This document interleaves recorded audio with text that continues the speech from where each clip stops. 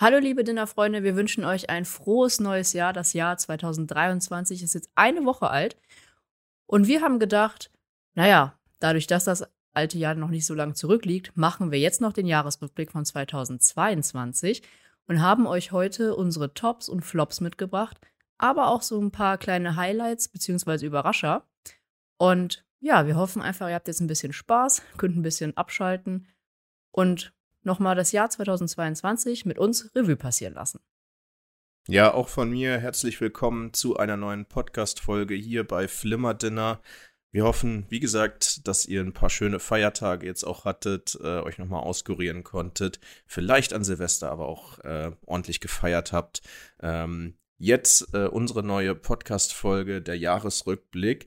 Und um es so ein bisschen spannend zu machen, starten wir mal mit den Flops aus 2022 ein, wobei Flops, das wäre ja rein am Box-Office-Budget gemessen, also eher so, welche Filme haben uns denn nicht so gut gefallen in 2022 und ja, möchtest du direkt mit deinem Top 5 Flop 5 anfangen? Ja, gut, fangen wir mal an mit meinen Flop 5. Wie Tilo gerade schon sagte, ja, wenn man jetzt rein nach den Zahlen gehen würde, würde es wahrscheinlich gar nicht so passen, aber wir haben jetzt eben mal subjektiv unsere Sachen herausgesucht.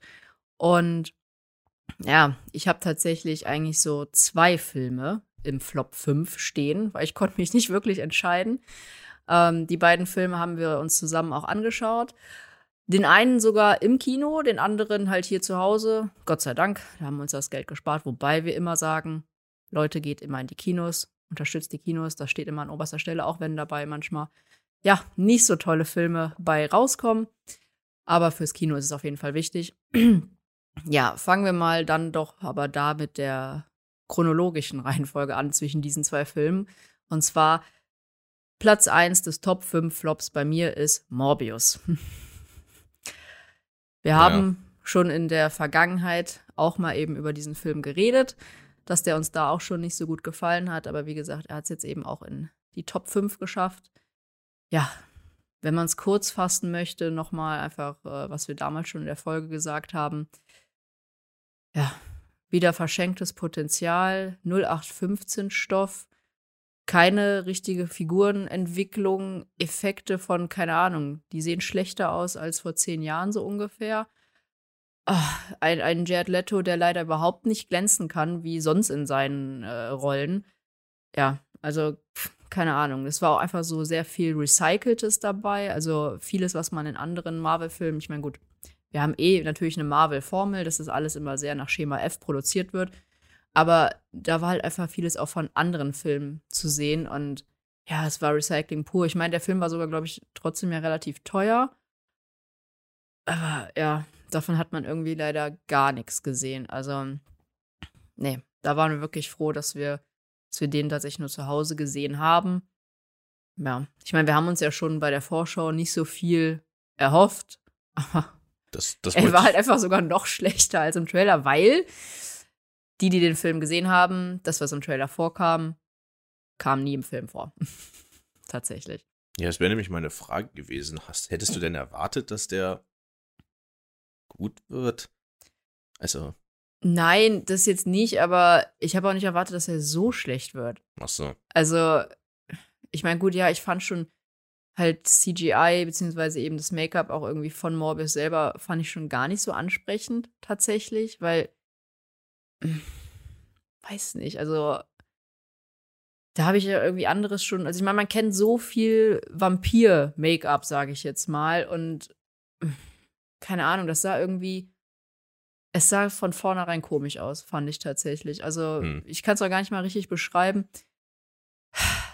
Es sollte ja eigentlich ein bisschen Fledermaus-ähnlicher sein, aber irgendwie erinnerte sehr an die 90er-Vampire, was ja in dem Sinne auch in Ordnung ist, aber es gibt halt auch viel, also wenn ich zum Beispiel mit Buffy oder so vergleiche, wenn man da die Vampire sieht, das sieht auch noch mal anders aus. Besser irgendwie, finde ich persönlich. Also keine Ahnung, das war irgendwie, ja, enttäuschend. Ja, muss ich nichts weiter hinzufügen. Ich fand den auch überhaupt nicht gut. Wirklich langweilig. Morbius als Charakter auch sehr uninspiriert. Er wurde immer nur hin und her geschubst. Er hatte gar keine eigene Ambition, irgendwas zu machen. Ja, er war sehr, sehr eindimensional gestrickt. Ne? Ja. Also, und dann halt auch der Bösewicht. Das war, wie gesagt, wir haben uns da ja in der einen Folge, ich weiß jetzt gar nicht, welches war, kann sein, dass das die vorvorletzte war, meine ich. Mitte des Jahres oder so. Müsste mal je nachdem rein und da reden wir noch mal ein bisschen genauer über den Film, auch eben über diese Konstellation böse, also Antagonist und Protagonist. Ja, auch der halt wirklich leider sehr, sehr blass geblieben. Ich habe halt, was ich von dem Film zumindest eigentlich erwartet hätte, weil wir es eben im Trailer gesehen hat, okay, er macht jetzt irgendwie das Fass um die Sinistren 6 auf, aber das ist ja eben auch nicht geschehen, dass er halt da irgendwie vielleicht so ein Wegbereiter für diese Einführung dieser Charaktere ist, beziehungsweise gut, viele Charaktere sehen wir auch schon in den Marvel-Filmen, aber halt einfach, dass es da so ein bisschen mehr in diese Richtung geht und das vielleicht erklärt, aber das war ja auch völlig fehl am Platz, also weil es es einfach gar nicht gab. Naja, aber gut. Ich würde sagen, ich erwähne noch gerade den anderen Platz 5, weil ich mich ja nicht so richtig entscheiden konnte. Das ist Lightyear, der Animationsfilm. Von dem war ich leider auch sehr enttäuscht. Der sah zwar optisch sehr gut aus, das steht außer Frage, das war alles fein, alles in Ordnung. Aber auch da haben wir halt wieder eine Charakterkonstellation. Ja, wir hatten halt Buzz Lightyear, der einfach total unsympathisch war. Und die Story auch zum Teil, also ne, man hat da zwar versucht, viel so Metaebene auch reinzubringen, aber irgendwie hat das nicht wirklich funktioniert. Und es war am Ende dann auch der Plot-Twist.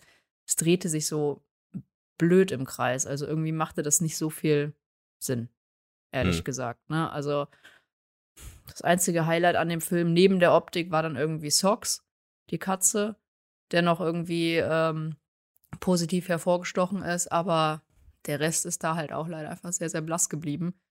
Und ich meine, gut, wir beide sind jetzt selber jetzt nicht die großen Toy Story-Fans oder so, aber ich weiß, dass sich ganz, ganz viele eben auf diesen Film gefreut haben und einfach auch sicherlich viel mehr erwartet hätten.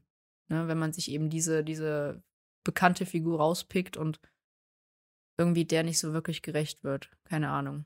Schwierig, fand ich den Film. Ja, also ich fand den jetzt solide, war okay, sah gut aus, aber hat mich nicht gepackt. Irgendwie, hat mich kalt gelassen. Und ich fand auch für Kinder dann auch ein bisschen zu kompliziert mit den Zeitreisen und so. Wüsste ich jetzt nicht, ob das ein Sechsjähriger versteht, beziehungsweise ja, so in der Range von 6 bis 10 Jahre vielleicht, dass der das richtig begreift, was da eigentlich passiert, warum da auf einmal am Ende zwei gleiche Figuren sind. Ja, deswegen, ja, fand ich, der hat man geguckt und hat man vergessen. So. Mein Platz 5 oder wir sind eigentlich schon bei Platz 4. Wir gehen mal weiter zu Platz 4, weil ich habe keinen wirklichen Platz 5. Sondern mein, ich sag mal, der Film, wo ich relativ viel erwartet habe, weil er von einem Produzenten ist, der eigentlich gut abgeliefert hat, der Fede Alvarez, ich weiß nicht, ob du den kennst, das ist der Evil Dead gemacht hat, zumindest das Remake. Und das war halt technisch und wie es gemacht wurde, schon echt auf einem sehr hohen Niveau und wird auch zu Recht als eins der besten Horror-Remakes angesehen. Und der hat Texas Chainsaw Massacre produziert, den neuesten Teil, der auf Netflix erschienen ist. Und da habe ich halt schon gedacht, okay, das wird sehr düster, das wird sehr, sehr gritty, sagt man, glaube ich, im Englischen. Und natürlich auch sehr gory, sehr viel Blut. Ja, was da am Ende rauskam, war eher langweilig und auch stumpf und ja, wurde dem, fand ich, überhaupt nicht gerecht. Bis so eine kleine Szene in einem Apartment, die einen dann auch wirklich bekommen hat, was da eben dann auch gezeigt wurde. Und alle haben irgendwie über diese Bus-Szene geredet, die man so ein bisschen auch im Trailer gesehen hat, wo halt dann Leatherface mit seiner Kettensäge in diesem Bus steht und alle zücken so das Smartphone und machen Fotos und dann geht halt, ja, ich sag mal, eine Szene los, für die der Film eigentlich stehen möchte. Aber auch die fand ich jetzt nicht so gut. Also, ja, deswegen, ich war relativ enttäuscht von dem Film. Hat mir nicht so gut gefallen. Ja, dein Platz 4? Ja, auch ein Film, den ich alleine gesehen habe, tatsächlich. Stimmt, ja. Weil, wie gesagt, jetzt auch Texas Chainsaw Massacre, da bin ich ja eher raus. Ich meine, ich habe mal, ja, ich meine, wie viele Teile gibt es davon? Weiß nicht. Ja, ich habe mal irgendwie, 8. ein paar Ausschnitte aus irgendeinem gesehen, wo die halt auf so einem Bauernhof sind, ne? Wahrscheinlich halt dann in Texas, klar. Habe ich halt mal eine Szene gesehen, mehr habe ich aber auch davon nicht gesehen. Nur hatten wir zum Beispiel jetzt, das ist noch gar nicht so lange her, wo wir eben Evil Dead, das Remake gesehen haben, wo ich das mir angucken musste. Aber ja, da weiß ich ja auf jeden Fall, dass das optisch sehr gut umgesetzt wurde, eben einfach auch von den Effekten, weil es ja wirklich, wie heißt es, keine computergenerierten Effekte waren, sondern halt echte, realistische Effekte. Und kann mir natürlich vorstellen, weil gerade Thilo immer ein sehr großer Fan davon ist, dass das optisch sehr gut aussieht. Und wenn es dann das nicht ist, ja, ich meine, gerade bei einem Horrorfilm, ne, gehört das eigentlich normalerweise dazu, dass das gut aussehen muss, damit das halt einfach funktioniert auch einfach, ne? Ich finde halt, rein von den Computereffekten sind wir bei so Gore-Szenen, also wo man Blutspritzen sieht, wo man vielleicht abgetrennte Gliedmaßen sieht oder sowas, sind wir noch nicht da, wo es rankommen sollte, wenn man es praktisch macht. Also da gibt es Leute, die praktische Effekte da in einen Film zimmern und zusammen zimmern. So stellt man sich das vor, wie es in echt passieren würde. Und ich finde, da reichen Computereffekte leider nicht ran. Und es reißt einen immer voll raus. Und deswegen bin ich vor allem bei Horrorfilmen, weil das Budget ja auch kleiner ist. Die Filme sind kleiner. Treffen jetzt keine Armeen aufeinander, die man animieren muss oder sowas, weil man halt keine 200.000 Darsteller buchen kann. Da finde ich, lohnt sich auf jeden Fall der Invest des Geldes für den Film in praktische Effekte, weil es einfach so viel besser aussieht. Ja, klar. Also eben, es ist einfach für das Genre super wichtig, das dann eben zu nutzen. Weil wenn wir zum Beispiel jetzt dann, wenn eben die Computereffekte genutzt werden, die dienen dann halt zur Überspitzung, ne? Die kannst du dann nutzen, aber dann entfernst du dich halt vom Horrorgenre. Ich sag mal, ne, wenn du das eben alles überspitzt darstellst, macht man es gerne mit CGI, weil why not, sag ich mal, ne? Aber um wirklich da im Genre so drin zu sein, weil wir eben gerade für andere Dinge, sei es auch eben der Plot oder so, der dann manchmal ein bisschen hinterherhinkt, wofür aber auch das Genre bekannt ist, was ja auch in Ordnung ist, dass halt einfach da geguckt wird, wie werden die Finanzen einfach aufgeteilt. Aber wie gesagt, kommen wir mal kurz zurück dann zu meinem Platz 4. Den habe ich eben auch alleine gesehen, weil du gar kein Fan dieses Franchises generell bist. Und zwar ist es Fantastische Tierwesen 3. Jetzt fällt mir sogar gerade nicht der Untertitel ein. Dumbledore, Dumbledore macht Dinge. Traurig, aber wahr, mir fällt es gerade echt nicht ein. Problem dieser Reihe ist ja sowieso, dass es ganz schön angeknackst ist. Ich meine, das wirst du ja auch auf jeden Fall mitbekommen haben. Du hast ja nicht einen Film davon gesehen, aber das ist halt trotzdem ja immer so Thema, okay, irgendwie ist diese Reihe einfach nicht rund. Und das ist sie auch bei dem Film wieder nicht. Der erste Fantastische Tierwesen ist ja noch ganz gut gestartet, aber dann gab es halt schon der zweite. Da gab es ja eben dann auch schon Diskussionen und keine Ahnung, weil der zweite auch schon super lang, nicht rund. Man wird nicht warm weiter mit den Charakteren, schwache Story und keine Ahnung. Und es ist auch irgendwie nicht so, es greift halt nicht diesen Harry Potter-Zauber auf, so den alle eigentlich lieben. Ganz, ganz schwierige Kiste. Dann haben wir natürlich das jetzt noch gehabt mit dem Wegfall von Johnny Depp bezüglich der Geschichte mit Amber Heard, dass da ja er auch direkt rausgestrichen wurde. Mads Mikkelsen hat ihn ja dann jetzt in dem 3. Teil ersetzt. Aber darf ich kurz? Ja. Also da haben ja jetzt 3 Schauspieler dieselbe Figur gespielt, oder nicht? Nein, 2. Und was hat der Pharrell gespielt? Ach so, doch, stimmt.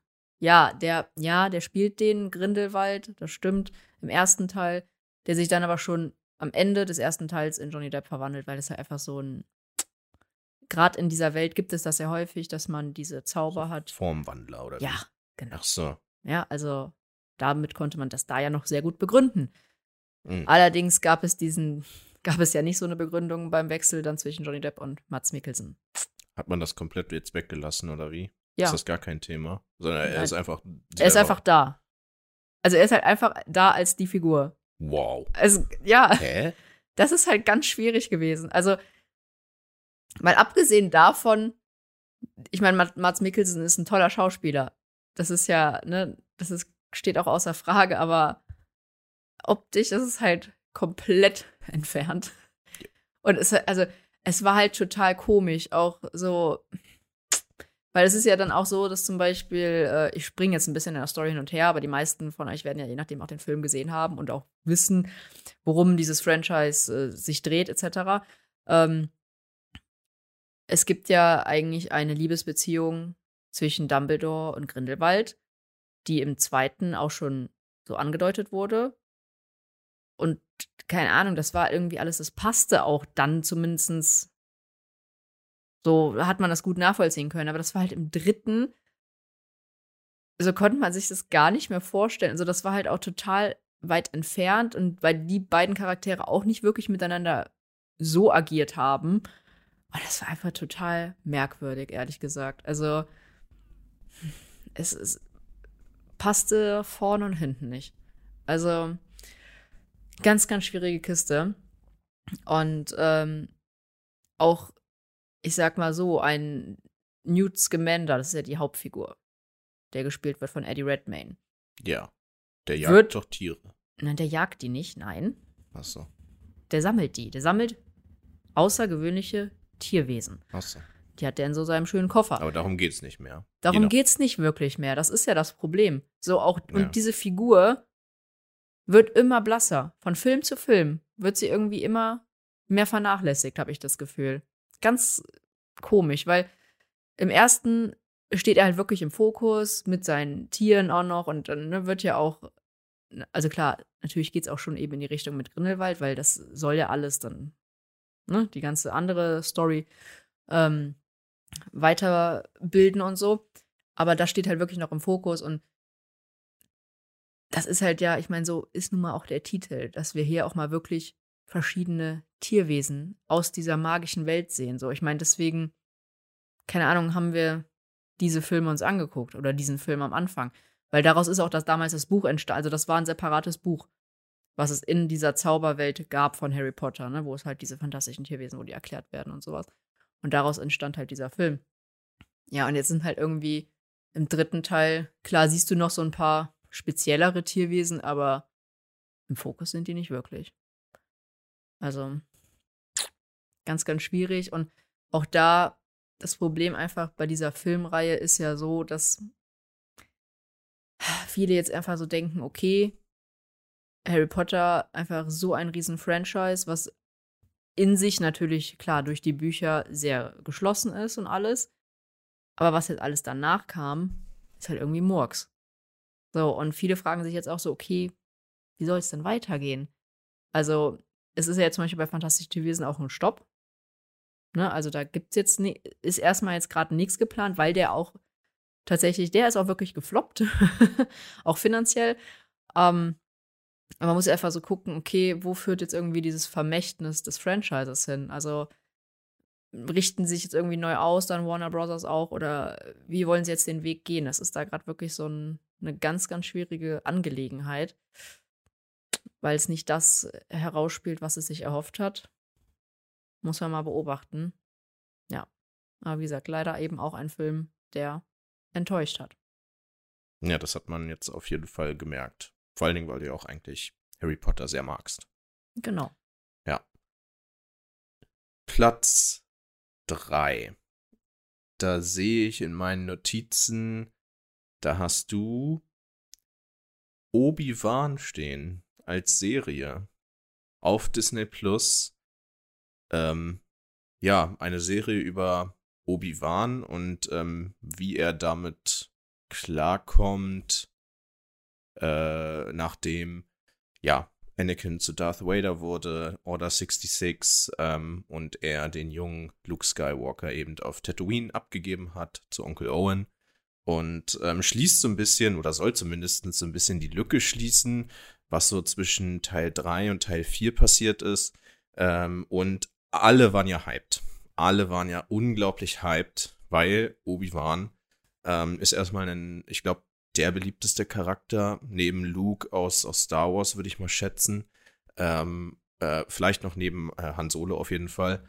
Aber auf jeden Fall, ja, sehr beliebt. Und dann hat man gesagt, Ian McGregor wird zurückkehren, den wir alle lieben, der für mich auch so ein bisschen die Teile 1 bis 3 trägt auf seinen Schultern. Und dann hat man sogar noch announced, dass Hayden Christensen zurückkehrt als Darth Vader und wir nochmal ein Rematch bekommen. Jo, und dann haben wir die erste Folge gesehen. Ja. Und ja, für mich ist die Serie so schlecht, dass ich sie nicht mal auf diese Liste schreiben würde. Also, das ist wirklich grauenvoll. Tut mir leid, dass ich das wirklich sagen muss, aber das ist wirklich nicht gut. Und da gibt es, ich weiß nicht, ob du diesen Fanfilm über Darth Maul kennst. Auf YouTube.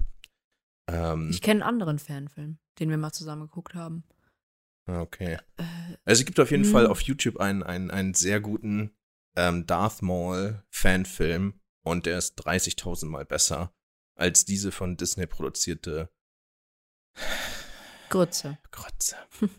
Und ich muss wirklich aufpassen. Das Ja. das bricht mir das Herz, was man daraus gemacht hat. Aber es ist ja dein Platz. Vielleicht magst du noch ein, zwei Sachen dazu erläutern. Ja, wie du schon sagtest, also es waren so viele hyped, inklusive uns. Wir haben uns wirklich darauf gefreut, weil wir ja auch zumindest aus der Vergangenheit, ich meine, anhand von Mandalorian oder so gesehen haben, ja, je nachdem, funktioniert das ja auch gut. Ich meine, gut, Boba Fett hat uns auch nicht so gut gefallen, war halt sehr lame, aber ja, war ja soweit trotzdem noch in Ordnung, sage ich jetzt mal. Aber an sich wussten wir so, ja, okay, es kann ja was Gutes draus werden. Und eben dann noch mit den Announcements der beiden Schauspieler. Ja, war super, haben wir gedacht. Ja, und wir waren so enttäuscht. Wir haben ja letztendlich die Serie noch nicht mal zu Ende geguckt. Also ich glaube, wir haben die ersten beiden Folgen geguckt, ne? Oder glaube ich sogar die ersten 3? Nee, ersten beiden. Ersten beiden? Ja. Und dann haben wir halt noch mal in den finalen Kampf geguckt von Folge 6, ne? Ja, ich glaube. Oder ne? Ende 5, ich weiß es nicht. Und halt auch selbst der Kampf selbst war halt. Der. Nee, Also da war wirklich, der Kampf halt in Episode 3 auch 1000-mal besser. Ja, das sowieso. Ja. Aber da kommt auch schwer ein Kampf aus Star Wars irgendwie ran. Ja, also. Aber nee. Ich finde, das hatte hier und da schon einen emotionalen Aspekt, die beiden wieder aufeinandertreffen zu sehen. Natürlich, ja. Vor allen Dingen dann auch halt Darth Vader wirklich gegen Obi-Wan. Aber dann sind die da in so einem komischen Steinwüstending und es wird ein bisschen mehr mit der Macht gemacht. Da fliegen mal ein paar Steine Richtung Obi-Wan. Aber irgendwie die Musik war langweilig. Da hätte man echt nochmal dieses Duel of the Fate machen können, was man im 3. Teil dann bei dem Kampf hört. Ja, das war halt irgendwie auch langweilig. Und der geht ja auch noch nicht mal so lang. Nee, der ist ziemlich kurz tatsächlich. Der ist ziemlich kurz, ja. Ja. Ja, es war, also natürlich das hat Ewan McGregor auch gut rübergebracht, seine Emotionen, aber die kam halt zu kurz. So, natürlich sehen wir, okay, er ist da halt wirklich, dass ihn das einfach immer noch total mitnimmt, was ja auch verständlich ist. Ich meine, wir wissen alle, dass er auch eben im 3. Teil ja sagt, du warst einfach wie mein Bruder. Und ja, aber so viel davor hat es halt einfach kaputt gemacht.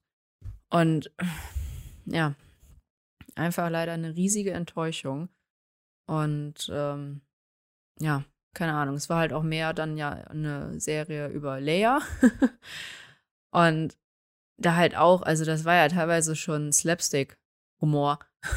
Also diese Ja, aber Verfolgungsjagden. ungewollt. Ja, natürlich ungewollt, aber einfach eine Katastrophe. Also wenn sie da vor den, keine Ahnung, wie sie irgendwen gerade wegläuft. ja, wegläuft und die bleiben halt an einem Ast hängen und sie geht runterher und entflieht dann. Oder flieht. Wow. Richtig, richtig klasse. Ja. Richtig lachhaft, einfach. Also das war halt wirklich, also technisch nicht gut. Also wirklich, wirklich nicht gut. Nee. Ich weiß nicht, woran das lag, ob es zu wenig Zeit war, ob da nicht die richtigen Personen dabei waren. Keine Ahnung. Ja, auf jeden Fall sehr, sehr grauenvoll. Ja. Es ist dann vielleicht, also ich glaube, es war jetzt auch eine Regisseurin, die das erste Mal was mit Star Wars gemacht hat, meine ich. Ja. Es stellt sich dann halt immer die Frage, oder ob man dann nicht vielleicht irgendwie noch jemanden dazu packt, der halt schon viel Star Wars gemacht hat. Ich meine, zum Beispiel jetzt Jon Favreau hat halt immer irgendwie seine Finger jetzt bei Mandalorian oder auch eben bei Boba Fett drin. Wir haben gesehen, dass häufig gerade bei Mandalorian auch Bryce Dallas Howard mitgewirkt hat und da irgendwas bei der Regie übernommen hat. Ja, also ich glaube, hier war jetzt halt wirklich so ein gefühlt komplett neues Team auch am Start, was ja auch völlig in Ordnung ist, um Gottes Willen. Die müssen ja auch irgendwie dann sich da rantrauen und alles. Aber vielleicht eben bei so einem Charakter, bei so einer wichtigen Figur, beziehungsweise wichtigen Figuren, ist es vielleicht dann besser, wenn man dann noch mal ein paar Leute hinzuzieht, die einfach viel mehr diesbezüglich schon gemacht haben. Ja, und dann eher die, in Anführungszeichen, sag ich mal, die Neuen, eher darauf ansetzt, was mit Figuren zu machen, die noch keine eigene Bühne gehabt haben oder eben, ne, wenig Bühne, sage ich mal. Zum Beispiel in Darth Maul oder so. Da haben wir bisher halt noch nichts Solo-mäßiges, sage ich mal. Aber gut, da kennt nur Disney und weiß da Bescheid. Aber das ist einfach nur so eine Mutmaßung. Naja, wie gesagt, insgesamt einfach leider eine große Enttäuschung. Ja. Mein Platz 3, den hast du auf Platz 2, ist nämlich Blond, den wir beide auch nicht gut fanden. Das liegt aber, ich würde sagen, hauptsächlich an der Figur und an der Geschichte. Hier hat man nämlich eine fiktionale Lebensgeschichte über Marilyn Monroe verfilmt, quasi nicht basierend auf ihrem realen Leben. Und, ja, beziehungsweise zum Teil. Zum Teil, ja. Ja, ich hatte einfach Probleme damit, weil wir nicht verifizieren können, was von dieser Geschichte Fiktion ist und was keine Fiktion ist. Und dass es auf Marilyn Monroe eben ein Licht scheint, was eventuell gar nicht stimmt. Und sie hat auch gar keine Chance mehr, sich rechtfertigen oder zumindest etwaige Anspielungen oder auch Andeutungen, die im Film gemacht werden, eben zu kommentieren. Und das finde ich schwierig. Und ich finde, hier zieht auch einfach nicht die Aussage, dass es ja ein fiktionaler Film ist, weil es ist einfach wie ein Biopic gedreht. Und das wird bei den allermeisten Zuschauern sicherlich auch so ankommen. Und deswegen finde ich den Film relativ problematisch. Ja, genau. Ich will gar nicht so viel mehr dazu sagen, weil in unserer XXL-Folge zu den Filmen von, ja, vorletzte Folge, habe ich mich sehr lange und sehr ausführlich über diesen Film, ja, ausgesprochen, sage ich es mal liebevoll. Ja, wie Thilo jetzt gerade eben schon gesagt hat, also ich glaube, das trifft es einfach ganz gut. Der Film ist einfach problematisch. Ja, also ich erinnere mich, wie du zu mir sagtest, während wir den Film geguckt haben oder mich gefragt hast, boah, ist das wirklich so abgelaufen? Und ich so, nein, das sind halt Vermutungen. Und weißt du, das war, daran sieht man einfach, wie problematisch es ist, weil ja ganz viele, wie jetzt zum Beispiel du, gar nichts in Anführungszeichen mit der Person Marilyn Monroe anfangen konntest, außer, okay, man kennt sie halt, oder man kennt dieses berühmte Bild auf dem Luftabzugshaube da, also ne, vom nein, Luftschacht. Luftschacht, so. Vom Luftschacht in dem weißen Kleid. Und ja, aber Marilyn Monroe war halt einfach so viel mehr.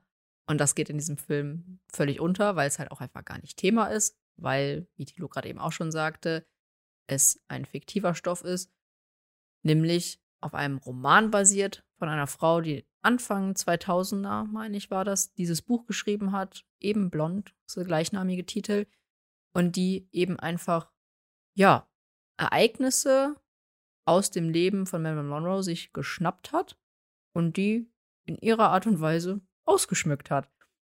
Ob da jetzt irgendwas Wahres dran ist, who knows? Ja. Wie gesagt, ganz, ganz schwierige Kiste. Ich meine, wenn die Frau scheinbar, also die Autorin, sonst nichts zu tun hat, soll sie machen. Aber dass halt dann jetzt eben noch eine Art Biopic darüber gedreht wird und wo es eben für ganz viele gar nicht ersichtlich ist, dass das eben vielerlei Fiktion ist. Ja, ganz schwierig. Und dann eben noch mit einem Regisseur dabei, der gar keine Bewunderung für eine Marilyn Monroe hatte und sich ja, ich würde halt sagen, allein schon die Darstellungsweise und die Ästhetik sich ja mehr oder weniger über diese Person auch lustig macht und die auch wirklich komplett erniedrigt mit seinem Darstellungsstil. Ja, keine Ahnung. Also, wenn ihr mehr darüber hören wollt, hört auf jeden Fall gerne nochmal in unsere XXL-Folge rein. Ja, ich glaube, da quatsche ich gefühlt fast eine halbe Stunde darüber, was alles noch problematisch ist auf moralischer und ethischer Sichtweise. Wie gesagt, das würde einfach jetzt den Rahmen sprengen und sonst rede ich mich hier eh wieder in Rage und das möchte ja jetzt keiner. Deswegen schließen wir ab. Für dich Flop 3, für mich eben sogar Flop 2. Ja. Auf meinem Platz 2 dann aber Halloween Ends, noch ein Horrorfilm. Welche Überraschung? Der ist wirklich kacke. Also da kann man nichts anderes drüber sagen. Erstmal, weil es nicht um Michael Myers geht, was schon mal ganz komisch ist. Wir sind in einem Halloween-Film und es geht nicht um ihn. Und es geht halt um irgendeinen Typen, der ihn nachmacht. Und Michael lebt in einer Kanalisation und ist da wie ein kleines Kind und versteckt sich und weiß nicht, hat keine Kraft, also so kommt es rüber, er hat keine Kraft und zusammen töten die dann einen und dann hat er wieder Kraft. Und eigentlich war es ja als das große Finale dieser neuen Trilogie angedacht, wo ich muss wirklich sagen, der erste Teil davon hat mich wirklich sehr positiv überrascht. Der ist wirklich gruselig.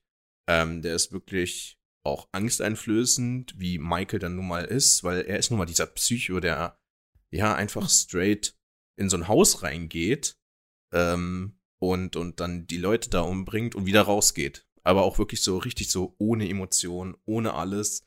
Und das macht ihn ja so, ja, schon fast schon so anders wie andere, ja, Slasher-Kings, die wir da so in den Filmen haben. Ja, in diesem Film kommt er halt überhaupt nicht vor. Die Kills sind sowas von langweilig, bis auf einer. Aber der rechtfertigt halt auch nicht den Film. Und das Finale, da sieht man dann halt auch dann mal wieder Laurie. Aber sie kommt halt die Zeit davor nicht vor. Also so die letzten 10 Minuten gibt's dann halt den Fight im Haus und Michael Myers stirbt. Damit auch meine Hoffnung in einen guten Film dieser Reihe. Ja, hat mich leider total kalt gelassen. Ist irgendwie handwerklich nicht gut, ist vom Skript her manchmal ganz komisch. Von den Figuren her, ich habe diesen wie gesagt, diesen Typen, der zum Michael Myers Verschnitt wird, nicht verstanden. Also warum man das macht. Gib mir Michael Myers. Also, deswegen gucke ich das. Und ja, das ist so. Deswegen mein Platz 2 bei den Flops. War das jetzt dann derselbe Regisseur wie bei den vorherigen? Oder? Ja, okay. Es war bei allen 3 der gleiche. Mhm. Und ja, ich weiß nicht, da muss dann ja irgendwas in den Drehbüchern schiefgelaufen sein, weil im ersten Teil ist es wirklich handwerklich viel, viel besser. Von der Kamerafahrt, von den Kameraeinstellungen her, von der Musik, von Spiel mit Licht und Dunkelheit sozusagen. Die gibt es hier im dritten Teil auch teilweise, aber weit davon entfernt, was man so im ersten Teil geboten hat. Und du weißt jetzt auch nicht, ob die Drehbücher vom... Nee, das weiß ich jetzt nicht. Okay. Ja, weil das kann halt häufig sein, dass vielleicht dann ja auch, wenn zum Beispiel in den ersten beiden dann jemand anderes das Drehbuch geschrieben hat und vielleicht im dritten der Regisseur selber, kann ja mal sein, dass die sich dann ausprobieren oder andersrum, wie auch immer, aber klar, es kann natürlich einen extrem großen Einfluss haben oder natürlich auch die Director of Photography, dass sich das irgendwie ändert. Ist immer, schwierig zu sagen, was dann da vielleicht der ausschlaggebende Punkt war. Ja. Aber du hast jetzt gerade schon angesprochen, wenn du einen Halloween-Film erwartest oder sehen willst, dann erwartest du halt Michael Myers. Exakt, ja. Führt uns eigentlich zu unser beider Platz 1. Ja. Ja. Wenn wir Dinos hören im Titel, also Jurassic World, Dominion, erwarten wir Dinos. Was kriegen wir stattdessen? Heuschrecken. Ja.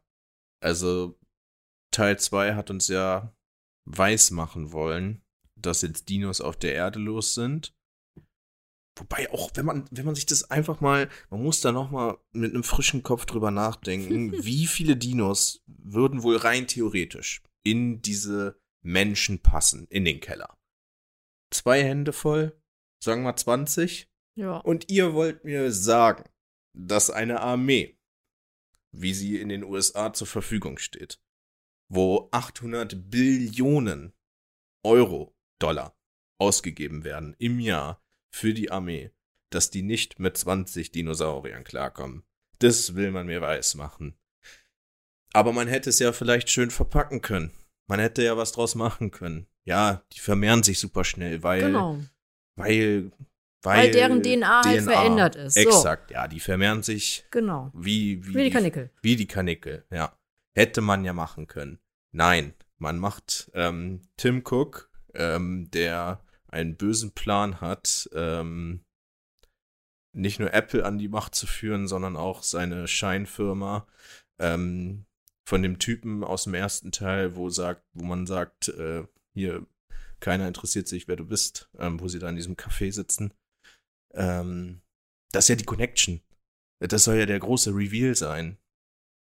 Der eben diese Dinos bekommen hat, diese DNA. Der hat jetzt ein großes Reservoir gemacht und möchte die Weltwirtschaft kontrollieren oder zumindest die Agrarwirtschaft, weil er lässt Heuschrecken los, die dann die Felder leer fressen und nur er hat Pflanzen, wo die Heuschrecken nicht dran gehen.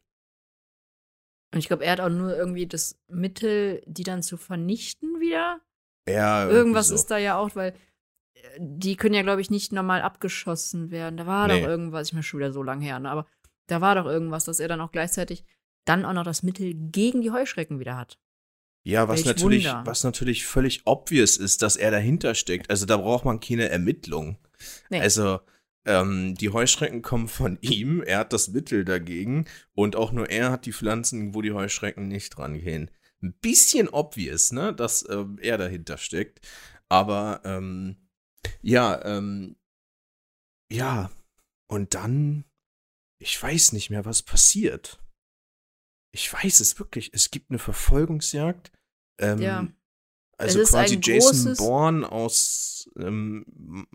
Jason Bourne ist back in Jurassic World und wird von Raptoren gejagt ja, mit einem Laserpointer, kann dann irgendwer die Raptoren steuern, wobei das keine Raptoren sind. Blue ist, den man aufgebaut hat in den vorherigen Teilen, ist komplett raus, der ist im Wald, ja, die ist im Wald, und hat bis auf 2 Szenen nichts im Film, kommt nicht im Film vor. nicht wirklich, ne. Und ja, das Klonmädchen interessiert sowieso keine Sau, hat sowieso keiner gebraucht. Und das ist quasi, ja, das ist Star Wars Episode 9 für das Jurassic Park Franchise. Und ich finde es, ja, schon fast eine Schande, was mit diesem Franchise gemacht wurde. Ich meine, was Steven Spielberg damals gemacht hat, war revolutionär und hat ja die Filmtechnik ja revolutioniert, Ja, nachhaltig beeinflusst und also sowas Dummes und Langweiliges und Blödes und Ödes und ja, mir fallen gar nicht mehr Wörter ein, um wirklich diesen Film zu beschreiben. Und ich habe es damals schon gesagt, ja, der Colin Trevorrow, leider kann der für mich nichts. Also der hat mit dem ersten Jurassic World, glaube ich, einen Hit gelandet. Der hat in die Zeit, glaube ich, gepasst. Der hat das Feeling des ersten nochmal irgendwie aufgreifen können, fand ich. War jetzt da tricktechnisch, ja, keine Animatronics, alles CGI. Ja, hätte man vielleicht noch mal ein bisschen mehr auf Animatronics setzen können. Aber der hat irgendwie, ja, trotzdem noch so ein Feeling geschaffen. Und der ging leicht von der Hand und ja, hatte auch seine Momente. Und allein schon der zweite Teil, der dann, was Dummheit angeht, schon so, also wirklich so weit runtergefallen ist. Ja, ich habe eigentlich, ja, warum bin ich eigentlich enttäuscht? Man hätte es wissen müssen. Ja, aber man hat sich ja trotzdem einfach total drauf gefreut, ne? Also, ich weiß noch, wir waren bei der Premiere, also bei der Deutschlandpremiere hier, weil die in Köln hier stattgefunden hat, sind wir einfach mal kurz dahin gefahren und haben da ja auch die Herrschaften auf dem roten Teppich gesehen, was auch ein richtig cooles Erlebnis war. Und wir wollten unbedingt noch Karten da gewinnen, weil die da noch verlost wurden. Ein Glück, sonst hätte ich ja klatschen müssen dafür. Ja, ein Glück haben wir sie nicht gewonnen. Aber ja, wir haben uns da ja auch schon wirklich mehrfach drüber unterhalten. Ich glaube, in 2 Folgen schon ausführlich. Ja, es ist halt einfach enttäuschend und leider eben unser Platz 1 in der Flop-Liste. Ich weiß gar nicht, was er finanziell jetzt eingespielt hatte. Auch nicht so viel. Auch nicht so viel, ne? Also ist auch in dem Sinne gefloppt dann. Ja, einfach schade. Und auch, dass man so wenig aus dem, sag ich mal, Zurückbringen der Legacy-Charaktere gemacht hat. Ja, also die waren halt zum Teilweise auch einfach nur anwesend. Und es war ja einfach insgesamt so ein buntes, schlechtes Potpourri aus, ja, komischen Figuren, keine Weiterentwicklung der Figuren, nicht so tolle Effekte, Story konntest du komplett in die Tonne kloppen. Ja, also leider sehr, sehr enttäuschend. Ja. Was aber nicht enttäuschend war, sind jetzt die nächsten Filme, denn wir sind durch mit den Flops oder ja, mit unseren schlechtesten Filmen des Jahres 2022. Da gab es sicherlich noch den einen oder anderen Anwärter, aber das war so unsere persönliche kleine Liste. Und wir kommen jetzt mal zu Filmen, die es nicht in unsere Top-Liste geschafft haben, uns aber dennoch mehr als überrascht haben und wirklich positiv zurückgelassen haben oder beeindruckt haben. Ja, aber eben nicht auf unserem persönlichen Top-Liste anzufinden sind. Ich würde sagen, über die flitzen wir so ein bisschen drüber. Für mich unter anderem, die wir auch zusammen gesehen haben, Violent Night. Jetzt auch den letzten Film, den wir, glaube ich, dann im Kino gesehen hatten. Nee, gar nicht wahr, das war Avatar. Vorletzter Film. Aber zumindest im letzten Jahr noch im Kino gesehen haben. Violent Night, eine Weihnachtsgeschichte, bei der Weihnachtsmann einen Raubüberfall auf eine millionenschwere Familie verhindern muss. Der Film hat so viel Herz, so viel Witz, so viel gute Action und so coole Überraschungsmomente. Ich sag nur, letzte Szene durch den Kamin. Also wirklich richtig klasse. Und mich hat's wirklich überrascht, dass es hier der echte Weihnachtsmann ist. Und dass da auch so ein paar magische Aspekte den Weg in den Film gefunden haben. Sowas, wo kommen eigentlich die Geschenke aus dem ganzen Sack her? Wie kann der so viele Geschenke einfach mitnehmen? Und auch so ein bisschen die Fähigkeiten vom Weihnachtsmann. Wie passt der eigentlich durch den Kamin? Wie funktioniert das? Das fand ich tatsächlich ganz cool. Hat mich überrascht, weil ich das nicht erwartet habe. Und ja, irgendwie hat das alles irgendwie zusammengepasst und war ein richtig, richtig cooler Weihnachtsfilm. Ja, genau, den hatte ich ja auch direkt auf meine Liste gepackt, so als Geheimtipp. Und gut, diese Filme schaffen es halt nicht auf unsere Top-Liste, aber auch letztes Jahr bei uns, oder davor das Jahr, wir sind ja jetzt in 2023, gibt es eben immer so ein paar Geheimtipps, wo es auch so gute Filme einfach sind, die eigentlich eben natürlich trotzdem einen Top-Platz verdient haben, aber irgendwie ein bisschen besser aufgehoben sind in dieser Geheimtipp-Sparte, weil, ich sag mal so, unsere Geheimtipp-Sparte finde ich eigentlich genauso wichtig wie Top-Filme. Also, weil das einfach so was ganz Besonderes ist. Und dieser Film ist irgendwie was ganz Besonderes. Ich war auch sehr, sehr, sehr positiv überrascht und hatte nicht damit gerechnet. Ich hatte mir auch erstmal was anderes vorgestellt, als ich den Trailer mal gesehen hatte. Und wie Thilo schon beschrieben hat, einfach so viele magische Momente. Das in Kombination mit knallharter Action, wo man eigentlich erstmal denkt, naja, das passt ja eigentlich gar nicht zusammen. Und hier dieser Film zeigt einfach, oh wohl, das passt so gut zusammen. Und wir haben eben auch einfach zwei Figuren, nämlich den Weihnachtsmann, gespielt von David Harbour, und der kleinen, wie heißt sie nochmal? Den Namen weiß ich jetzt tatsächlich jetzt gerade nicht.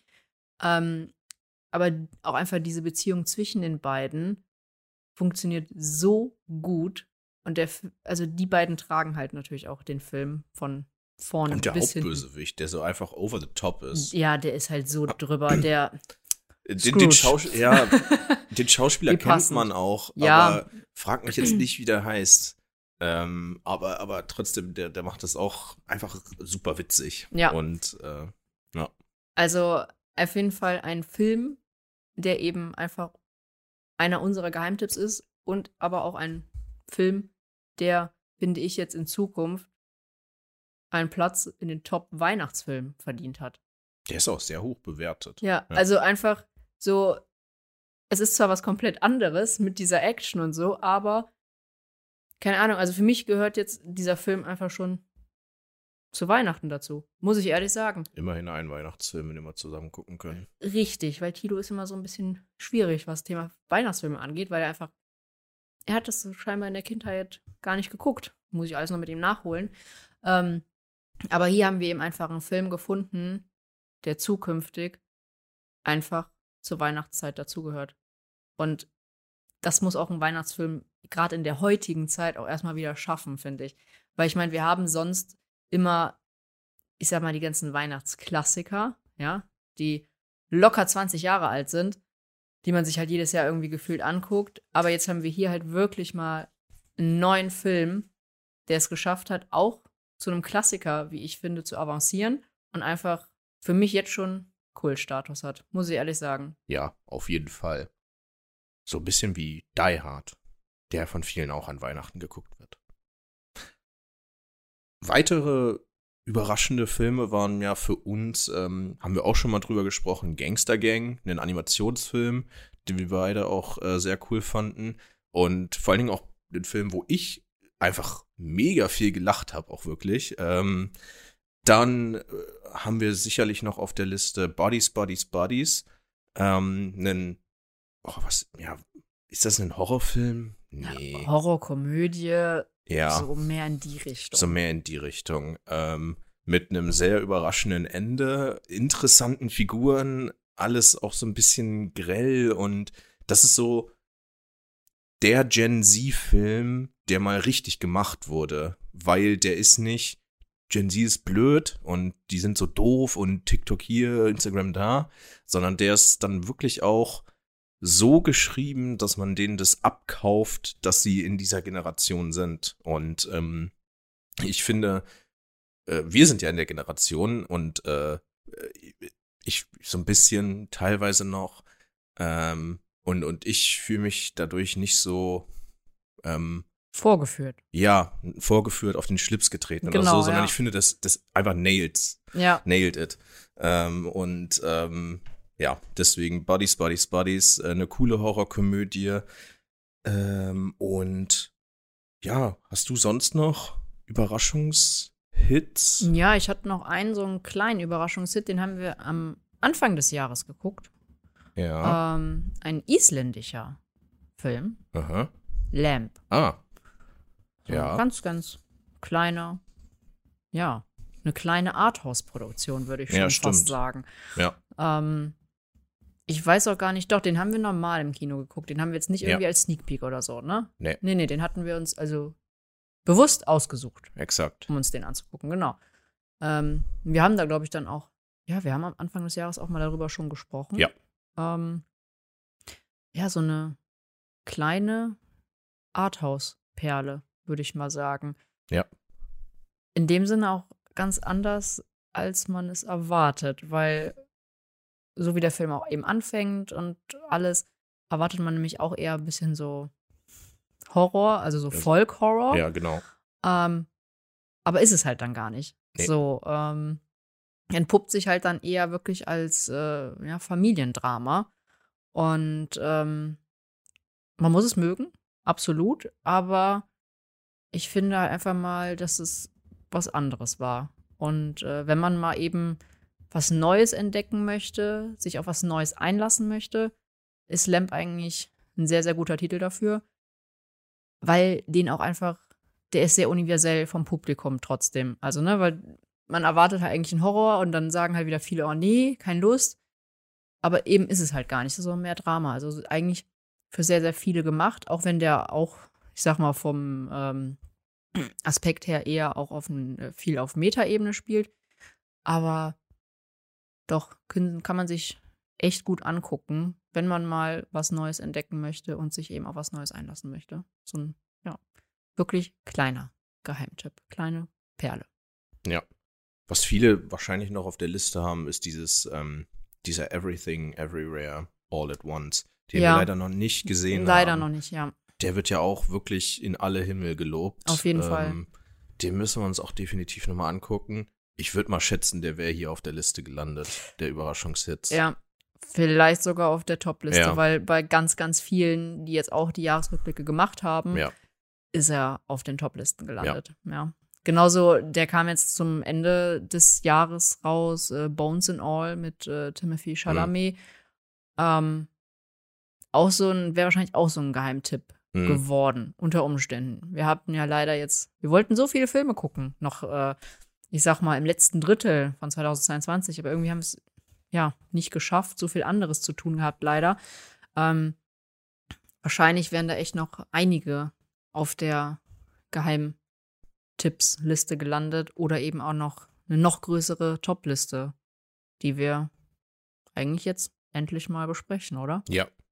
Lass uns mal übergehen in die Top-Liste und wir können ja mal mit den Filmen, also wir haben ja hier hauptsächlich Filme in der Top-Liste, vielleicht sagen wir einfach zum Schluss noch so ein bisschen was über unsere Top-Serien. Da waren ja auch 1, 2 dabei.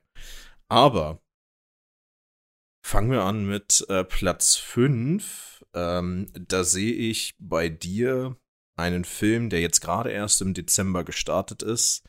Wohl eines der größten Filmprojekte der letzten 10 Jahre. Bei mir ist er weiter oben, tatsächlich. Bei mir ist er auf Platz 3. Die Rede ist von James Camerons Avatar 2, The Way of Water. Wir haben ihn frisch gesehen im Cinedome, im größten Saal. Und ja, Top Platz 5. Ja, noch kurz vorneweg zu sagen, das ist auch eigentlich der Grund, warum dieser Jahresrückblick so spät kommt. Weil wir wollten den halt wirklich noch unbedingt jetzt gucken und den mit reinnehmen. Stimmt. Weil wir es auch wir haben es nicht geschafft. Der kam ja nun mal schon am 15. Dezember raus. Wir haben auch eigentlich extra geguckt, dass wir irgendwie noch Plätze bekommen, aber es war halt alles voll. Restlos ausverkauft. Oder gut, wir sind jetzt auch nicht die in der ersten Reihe sitzen. Da haben wir auch keinen Bock drauf. Ja. Vor allen Dingen nicht bei einer Länge von fast 3 Stunden plus 3D-Brille, erste Reihe. Nee, um Gottes Willen. Und wir haben dann die ganze Zeit immer geguckt. Es war wirklich immer voll. Naja, und dann, ich sag mal so, es war halt wirklich eine Woche später schon Weihnachten. Dann hast du da keine Zeit, beziehungsweise da war es auch, weil wir haben es immer so, wir gehen gerne am 26.12. ins Kino. Zweiter Weihnachtstag ist so ein bisschen unsere Tradition inzwischen. Aber auch da, alles voll, egal zu welcher Uhrzeit. So, und deswegen haben wir es leider echt nicht früher geschafft, obwohl wir es so gern gewollt hätten. Ja. Deswegen das nur so mal als ganz, ganz kleiner Exkurs, wieso das jetzt alles so ein bisschen spät kommt. Und es ist auch immer noch so, du musst eine Woche im Voraus dir die Plätze buchen für Avatar 2. Egal welches Kino, egal welcher Saal, es ist voll. Ja. Und das ist an einem Montag um 21 Uhr genauso voll wie an einem Samstag um 16 Uhr. Genau. Und das ist wirklich crazy. Aber wir haben ja noch gar nicht über Avatar so richtig gesprochen. Warum jetzt Platz 5? Was hat er denn gut gemacht? Also gut gemacht hat er auf jeden Fall einfach jetzt, sage ich mal, die Fortsetzung von den verschiedenen Orten auf Pandora. Ich meine, gerade Pandora ist ja, wir sehen es ja immer, es ist ein riesiger Planet. Das ist ja, und auch jetzt nach dem Teil, wenn man ihn gesehen hat, da ist halt noch so viel mehr. Also, ja, da kannst du halt wirklich einmal komplett, wie bei uns, sag ich mal, die Erde erkunden. Brauchst du wahrscheinlich nicht 80 Tage, sondern 80 Filme. Also das hat er gut gemacht, uns einfach da weiter in diese Welt mit hineinzunehmen, uns einfach da noch mehr zu zeigen und uns auch noch einfach schon wieder eine Vorfreude zu geben, was noch kommt. Ne? Also, weil wir wissen ja, Teil 3 ist auch schon abgedreht und 4 fast. Ja. So. Und in Teil 3 soll Feuer auf jeden Fall nochmal eine Rolle spielen. Ja. Was ja auch logisch ist, wir haben Erde oder Dschungel, ne? Ja. Wir haben jetzt Wasser gehabt, Feuer. Und wir haben, glaube ich, im ersten Teil auch schon Luft. So ein bisschen was vom Luft gesehen. Genau, ja. Wie du schon sagst, der Film entführt uns in diese neue Wasserwelt, in ein neues Volk, die anders aussehen. Ja. Die anders von ihrem Körperbau sind und sich wirklich unterscheiden von den Na'vi, die wir bis jetzt kennengelernt haben. Und damit müssen jetzt Jake Sullys Familie klarkommen, die jetzt zu 6 sind. Warte, Jake, Neytiri und wie viele Kinder haben sie? 4, ne? Ja, 3 leibliche. Genau, 3 leibliche und ein adoptiert. So, und wenn du dann noch, kannst auch noch den einen dazu zählen, sag ich mal, der ist ja auch immer ein bisschen dabei. Naja, Spider. Genau, Spider, dann hast du, schöne Großfamilie. Ja. Denn die müssen fliehen, denn man wird gejagt. Also der Film spielt auf jeden Fall schon mal 10 Jahre später, um das mal festzuhalten. Die Menschen kommen zurück zu Pandora und wollen jetzt die restlichen Ressourcen plündern. Mit dem Ziel, das wird uns jetzt nämlich erzählt, Pandora als neue Heimat für die Menschen zu etablieren. Also es soll wirklich so sein, das wird der neue Planet, weil die Erde zerstört ist, im Krieg ist, wir wissen nicht genau, was damit ist. Man macht Jagd auf Jake, weil er so der Anführer ist, der Na'vi, des Gegenstandes, sage ich schon, des Widerstandes. Und der möchte natürlich sein Volk nicht in Gefahr bringen. Flieht mit seiner Familie und wird bei diesem Wasservolk aufgenommen. Genau, weil wir haben in dem Sinne ja hier dann ja noch die persönliche Rache, die dann auch noch damit reinspielt, weil, ich sag mal, der alte Bösewicht ist der neue Bösewicht. Genau. Und das war halt so, oder ist eben die Großteil der Story dieses zweiten Teils von Avatar. Ja, also grundsätzlich war der erste bestach jetzt auch nicht durch eine krasse Story. Also das haben wir schon mal gesehen, nur nicht in diesem Kontext und in dieser Welt. Und doch in dieser Welt, die aufgemacht wird durch James Cameron und auch nicht durch diese Technik unterstützt. Und es ist es ist schon eher der schwächere Part des Films. Also die Story ist jetzt, sie ist halt da.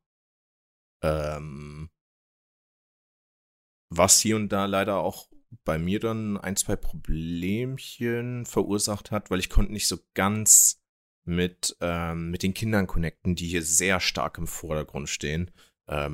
Ich würde sagen, so 2/3 sind es halt wirklich die Kinder, die hier die Hauptcharaktere sind und verfolgt werden und deren Geschichten gezeigt werden.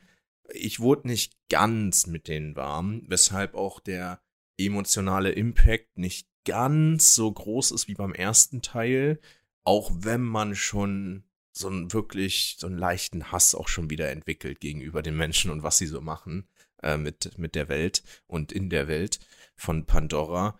Aber es hatte jetzt nicht diesen emotionalen Punch, wie zum Beispiel die Zerstörung des Heimatbaumes im ersten Teil. Ja, also das ist auch so etwas, was ich ein bisschen bemängel an dem Film. Was aber, also das ist finde ich, so ein zweischneidiges Schwert. Weil ich verstehe, wir haben jetzt auch natürlich diese ganzen Charaktere, um die für die weiteren Filme zu etablieren. Aber dadurch, dass wir jetzt einfach so viele Charaktere haben, ist halt vieles eben, finde ich, auf der Strecke geblieben. Und dadurch auch die Story halt einfach dünn, weil du kannst dich gar nicht, selbst wenn jetzt dieser Film ist halt nochmal 3 Stunden lang, aber trotzdem schafft er es nicht in dieser Zeit, den Figuren den Platz einzuräumen, den sie bräuchten, meiner Meinung nach. Also das war halt, im ersten haben wir eine ganz andere Konzentration darauf, ja. Also klar ist das jetzt logisch, dass wir jetzt mehr die Konzentration auf die Kinder haben, aber weil wir halt auf einmal dann direkt so viele Kinder haben, fand ich schwierig, weil wir haben halt diese Story oder diesen Konflikt zwischen den Brüdern, zwischen Loak und Neteyam, der halt auch einen großen Teil der Story einnimmt, sie wollen halt einfach ihrem Vater Jake so gerecht werden und ich sag mal, der Erstgeborene fungiert hier irgendwie ein bisschen so als Liebling und Loak halt muss immer so hinterher und ist aber eher ein bisschen auch der Rebell, also kommt eigentlich sogar mehr nach Jake. Und da haben wir halt diese Story, die völlig in Ordnung ist, aber halt dann zu wenig Platz bekommt, weil wir dann eben auch noch die Adoptivtochter haben. Auch hier gespielt dann von Sigourney Weaver. Das finde ich wiederum klasse. Also ich finde das einfach krass, wie gut sie das macht. Weil, ich meine, im ersten Teil sehen wir sie halt als eben komplett andere Figur, komplett anderen Charakter und jetzt im zweiten Teil auch so die ganze Zeit präsent. Das finde ich wiederum gut. Was ich wiederum nicht so toll fand, ist halt da auch, sie ist eben sehr special, sehr besonders, hat scheinbar auch, besondere Fähigkeiten. Halt, das ist alles dann so viel. Also, ne, wir brauchen ein bisschen mehr Fokus. Dann haben wir natürlich dann noch die Geschichte, die müssen sich neu einleben bei dem Wasservolk. Dann haben wir da noch ein bisschen eben die Geschichte vom Wasservolk, von den Kindern, da der Stammesoberhäupter und eben der Kinder von Neytiri und Jake. Da gibt's Konflikte.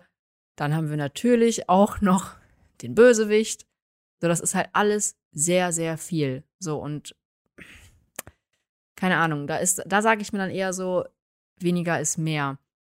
Ich weiß, sie wollten, oder das ist halt eben häufig Sinn eines Sequels, eines zweiten Teils, eben um für die Geschichte der weiteren Teile aufzubauen.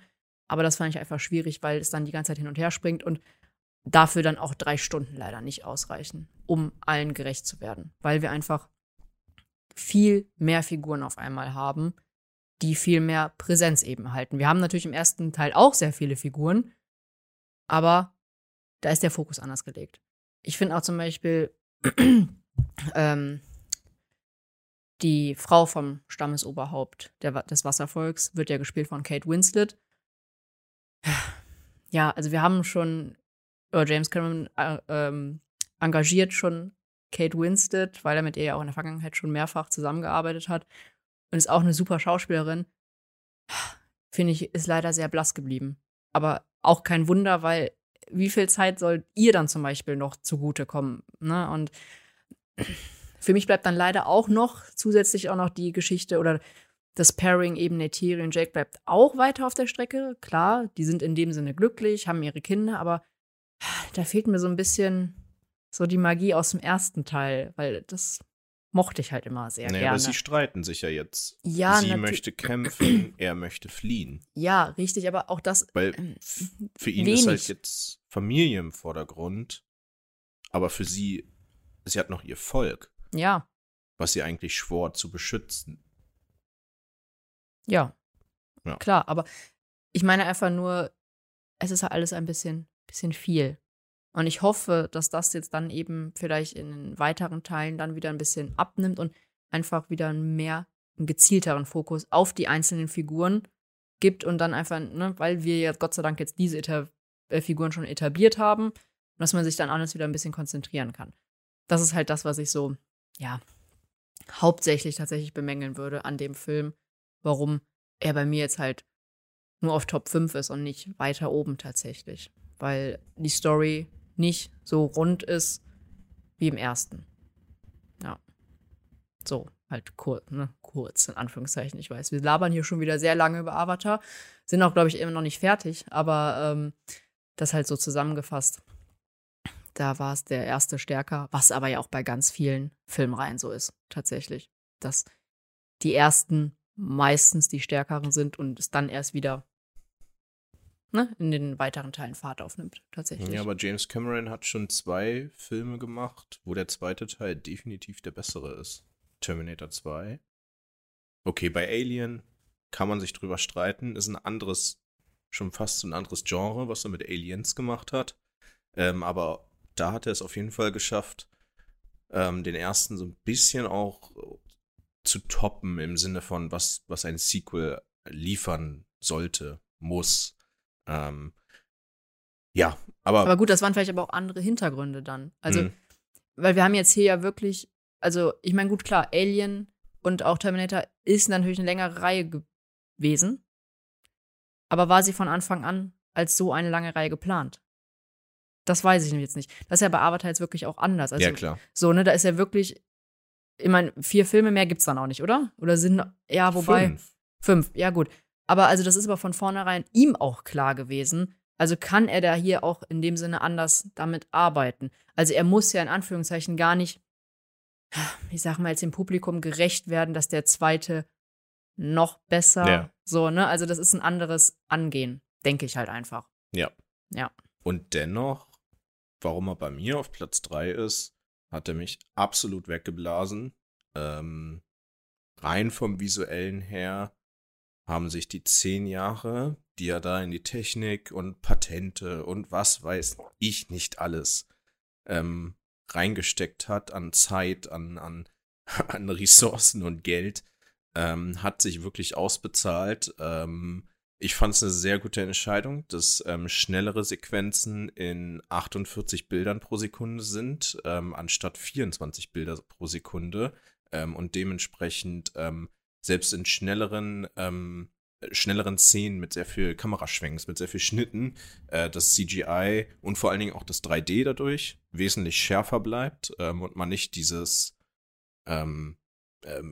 Effekt hat, dass man so Artefakte sieht an den Rändern vor allen Dingen, dass das unscharf ist oder man das Gefühl hat, dass die Figur jetzt so ein bisschen springt. Das fand ich auf jeden Fall von Vorteil. Und ja, was er da wieder für eine Welt aufmacht, also das ist wirklich Wahnsinn, was da für ein Worldbuilding hintersteckt und die ganzen Details. Da muss man erstmal drauf kommen, diese Tiere alle zu designen und diese Unterwasserwelt und was da alles reingeflossen ist und wie viele Leute wahrscheinlich sich nur über die Farben Gedanken gemacht haben. Und das ist alles, gib mir einfach 5 Stunden Avatar mit 3D, ich setze mich da rein, bin glücklich. Gib mir das einfach. Und ich hätte da noch Jahre verbringen können in diesem Kinosaal mit der 3D-Brille auf, weil es einfach so gut gemacht ist und es sieht so verdammt gut aus. Es ist wirklich einfach crazy. Jeder Shot, fast jeder Shot ist wirklich so ein, kannst du ausdrucken, kannst du aufhängen. Wir haben es bei unserem Platz 1 oder 2 auch schon fast so, um mal so ein bisschen vielleicht auch anzudeuten, wohin es gehen kann. Aber ja, das hat für mich auf jeden Fall alles wettgemacht, was da bei der Story jetzt nicht ganz so cool war. Ja. Ja, man merkt halt einfach, also ich fand jetzt auch tatsächlich die 3D-Technik wirklich noch mal um einiges verbessert, weil ich bin jemand immer so, gerade mit 3D-Brille, habe ich manchmal meine Probleme, dass ich Kopfschmerzen oder so bekomme. Das kennen wahrscheinlich auch ganz, ganz viele Menschen. Das hatte ich jetzt tatsächlich nicht. Da war ich echt dankbar für. Und ich hatte auch nicht irgendwie das Gefühl, ich müsste zwischendurch die Brille mal absetzen, um, sage ich mal, meine Augen sich ganz kurz erholen zu lassen. Also da hat man echt gemerkt, die ist jetzt wirklich um einiges improved, verbessert. Das, also da auf jeden Fall Hut ab. Da haben sich die 10 Jahre echt extrem gelohnt. Ich meine, wir haben ja auch sonst die ganzen anderen 3D-Filme, kannst du ja in die Tonne kloppen. Die sind die sind ja nicht in 3D gefilmt, sondern die werden halt dann ausgespielt, kannst du machen. Verdient halt der Film noch ein bisschen mehr, weil es ja natürlich deutlich teurer eben im Eintrittspreis und alles. Aber ja, dann hast du da vielleicht maximal 2 Szenen, wo du dann denkst, so, ja, okay, da merkst du mal, okay, es kommt so nah, aber ja, das ist ja nicht der Rede wert. Also, ich sag mal jetzt zum Beispiel, die ganzen Marvel-Filme brauchst du ja nicht in 3D. Das ist ja völliger Humbug. Ja. Ja, nein, also hier ist wirklich, hat er echt die 10 Jahre nochmal komplett ausgenutzt, sich da dem zu widmen und das nochmal deutlich zu verbessern und einfach auch, ja, ich sag mal, der Pionier zu bleiben. Ja, auf jeden Fall. Was da für mich rausgestochen hat an Verbesserungen, und ich habe erst vor kurzem jetzt so ein Instagram-Video gesehen, das hat nochmal das so ein bisschen bestätigt. Ich fand auf jeden Fall Licht hat sich sehr stark verbessert. Lichteinfall, vor allen Dingen in Dschungel, in das Wasser rein, aber auch Reflexion, vor allen Dingen auf den Gesichtern. Das ist mir nochmal ganz stark aufgefallen. Und grundsätzlich die Auflösung der Texturen und einfach eine gewisse Schärfe und eine gewisse Detailtiefe, die beim vorherigen Teil, fand ich, nicht so da war. Ist mir jetzt aufgefallen bei so bei Oberflächen an den Tieren. Man sieht die einzelnen Poren, man hat ein Gefühl dafür, wie plastisch das ist, ne? Ja, das fand ich einfach mega. Und dann am Ende, wenn dann halt auch wirklich dieser Kampf ausbricht, so kleine Details, wie dann so eine Rakete nachgeladen wird, das ist dann so dieser Militär-Porn, den dann James Cameron auch gerne auffährt, wo dann jedes Detail stimmt, dann klappt das so zur Seite, dann dreht sich hinten eine kleine Schraube, dann wird das nach vorne geschoben, dann klappt sich das wieder ein und das ist dann einfach geil. Ja, das finde ich, hat der Film extrem gut gemacht. Und ja, Cameron, bring it on. Ich bin bereit für Teil 3. Was ich noch sagen wollte, dass du halt meintest ja auch, dass es jetzt einfach auch so schön aussieht, gerade mit der Unterwasserwelt. Viele haben auch darüber gesprochen und dem kann ich auch vollends zustimmen, dass wir halt neben, ich sag mal, ja, einem Blockbuster halt eine Art Dokumentation haben über das, was wir eigentlich uns hier gerade auf der Erde kaputt machen. Ja, dass wir hier einfach oder dass Cameron in diesem Film einfängt und auch eben so viel Platz den Tieren gibt und einfach, oder nicht nur den Tieren, Flora und Fauna, da den Platz einfach gibt, um da vielleicht auch nochmal zu sensibilisieren und sagt mal so, ja, guckt euch doch mal um. Eigentlich haben wir ziemlich ähnliche Zustände hier. die wollen uns nur gerade selber kaputt machen. Ich meine, ich weiß nicht, wie viele von euch eben auch schon die Unterwasserwelt erkundet haben. Ich meine, ich mache es regelmäßig. Und ja, da denkt man halt wirklich immer so, es ist so traumhaft schön, machen wir es uns doch nicht kaputt. So, und das ist einfach, wo der Film eben auch nochmal explizit für sensibilisiert und was man eben auch ganz wichtig, also dass man auch eben das ansprechen sollte und dass man den auch, finde ich, nach dem Hintergrund sich anguckt, diese Filme. Das war beim ersten Jahr auch schon so. Da haben wir auch schon wirklich viel drüber gesprochen, dass man einfach, ja, vielleicht es mit Hilfe dieser Filme, auch wenn es nur ein kleiner Teil ist, aber auch nochmal schafft, zu sagen, hey Leute, Klimaschutz, Umweltschutz ist halt extrem wichtig, weil sonst müssen wir uns vielleicht auch einen neuen Planeten suchen. Und ich glaube, das ist nicht so einfach, wie da im Film, dass wir so einen Pandora finden, ehrlich gesagt. Ne? Ja. Also, ja, das wollte ich jetzt einfach nur nochmal ansprechen. Und ich wollte nur aber auch nochmal sagen, weil du hast dich ja jetzt in dem Sinne auch ein bisschen gewundert, warum der Film bei mir halt nur auf Platz 5 ist. Nee, nicht gewundert. Nö, nicht Ach so, gewundert. Okay. Ich wollte nur halt nochmal sagen, weil das hatten wir relativ kurz nach dem Film. Und damit ihr ZuhörerInnen das auch nochmal hört, wir haben halt, wie gesagt, in ein paar Sequenzen die 48 Frames, also 48 Bilder pro Sekunde. Aktuell sind wir aufgrund unserer Sehgewohnheiten ja noch auf 24 Bilder die Sekunde gewohnt, angepasst. Also das ist das, was wir kennen, jetzt seit vielen Jahren schon. Und ich sage da auch ganz ehrlich, für mich war es halt teilweise doch ungewohnt, weil für mich halt häufig, das ist noch nicht mal in dem Sinn abwertend gemeint, das einfach ein bisschen dann zu schnell war und das so ein bisschen so einen Videospielcharakter hatte. Also ich habe mich manchmal gefühlt, okay, ich habe eine VR-Brille auf, bin halt immersiv da drin, was ja an sich sehr gut ist, aber es war halt einfach total ungewohnt und manchmal kam dann halt für mich nicht ganz das Feeling rüber. Fand ich manchmal ein bisschen schwierig. Gerade, ich sag mal, im ersten Drittel des Films, wo wir dann in die Unterwasserwelt gingen, wurde es für mich auch konsequent besser. Ne? Aber wo wir halt vorher noch mal diese Dschungelelemente haben, was wir auch im ersten Film kennen, da war halt für mich das im ersten Film einfach anders, angenehmer, weil es meine Augen halt gewohnt waren. Ne? Das ist einfach damit ganz einfach auch zu erklären. Und was mir noch aufgefallen ist, ich habe jetzt auch ganz, ganz viel Behind-the-Scenes-Material gesehen, dass sich tatsächlich, ich fand halt nämlich jetzt manchmal die Mimik schwächer. Okay. Witzigerweise, ja, ich kann es auch erklären, warum. Nämlich, ich habe viel Behind-the-Scenes gesehen und die haben teilweise, die Augen verändert der Figuren. Die sind jetzt ründlicher geworden. Also ich habe nämlich dann auch mal gesehen von Neytiri, erster Teil und jetzt zweiter Teil, die Augen sind runder geworden.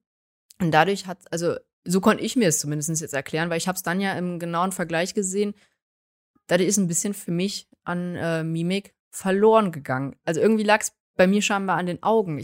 Keine Ahnung, ich kann es nicht erklären, aber ich habe es halt so gesehen und ich so, ja okay, da ist irgendwie der Punkt, vor allen Dingen, weil die arbeiten ja eben klar überall mit CGI und haben ja dann auch die, das wird ja so gedreht, dass man Punkte zum Beispiel eben, also Tracker-Punkte am Gesicht hat und so. Und um die Augen herum sind auch weniger Tracker angebracht.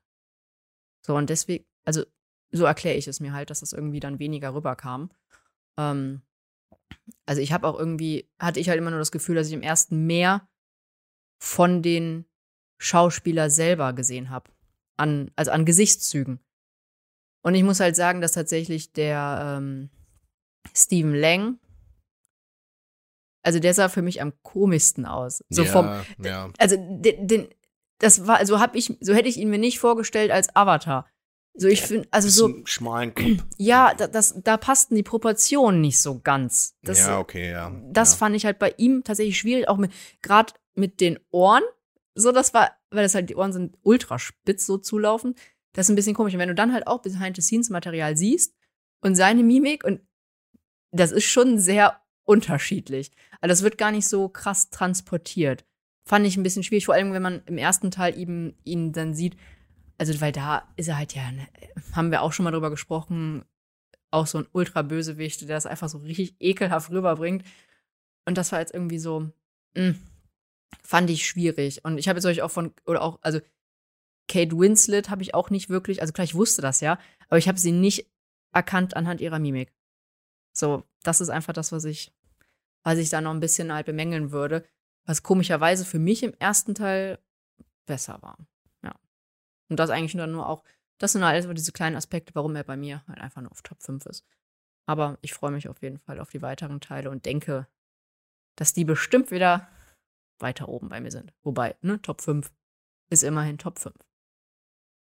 Ja, also Avatar, Platz 5 für dich, Platz 3 bei mir. Und jetzt ist es andersrum, denn mein Platz 5 ist dein Platz 3. Bullet Train mit Brad Pitt von den Machern vom ersten John Wick-Teil und von Deadpool 2. Und ja, Bullet Train, haben wir auch schon ausführlich drüber gesprochen, ist einfach ein actionreicher, ja, nonstop actionreicher Film, bei dem es darum geht, dass Brad Pitt einen Auftragskiller spielt und eigentlich raus will, aber noch so ein letzter Job, ein kleines Köfferchen von A nach B tragen soll.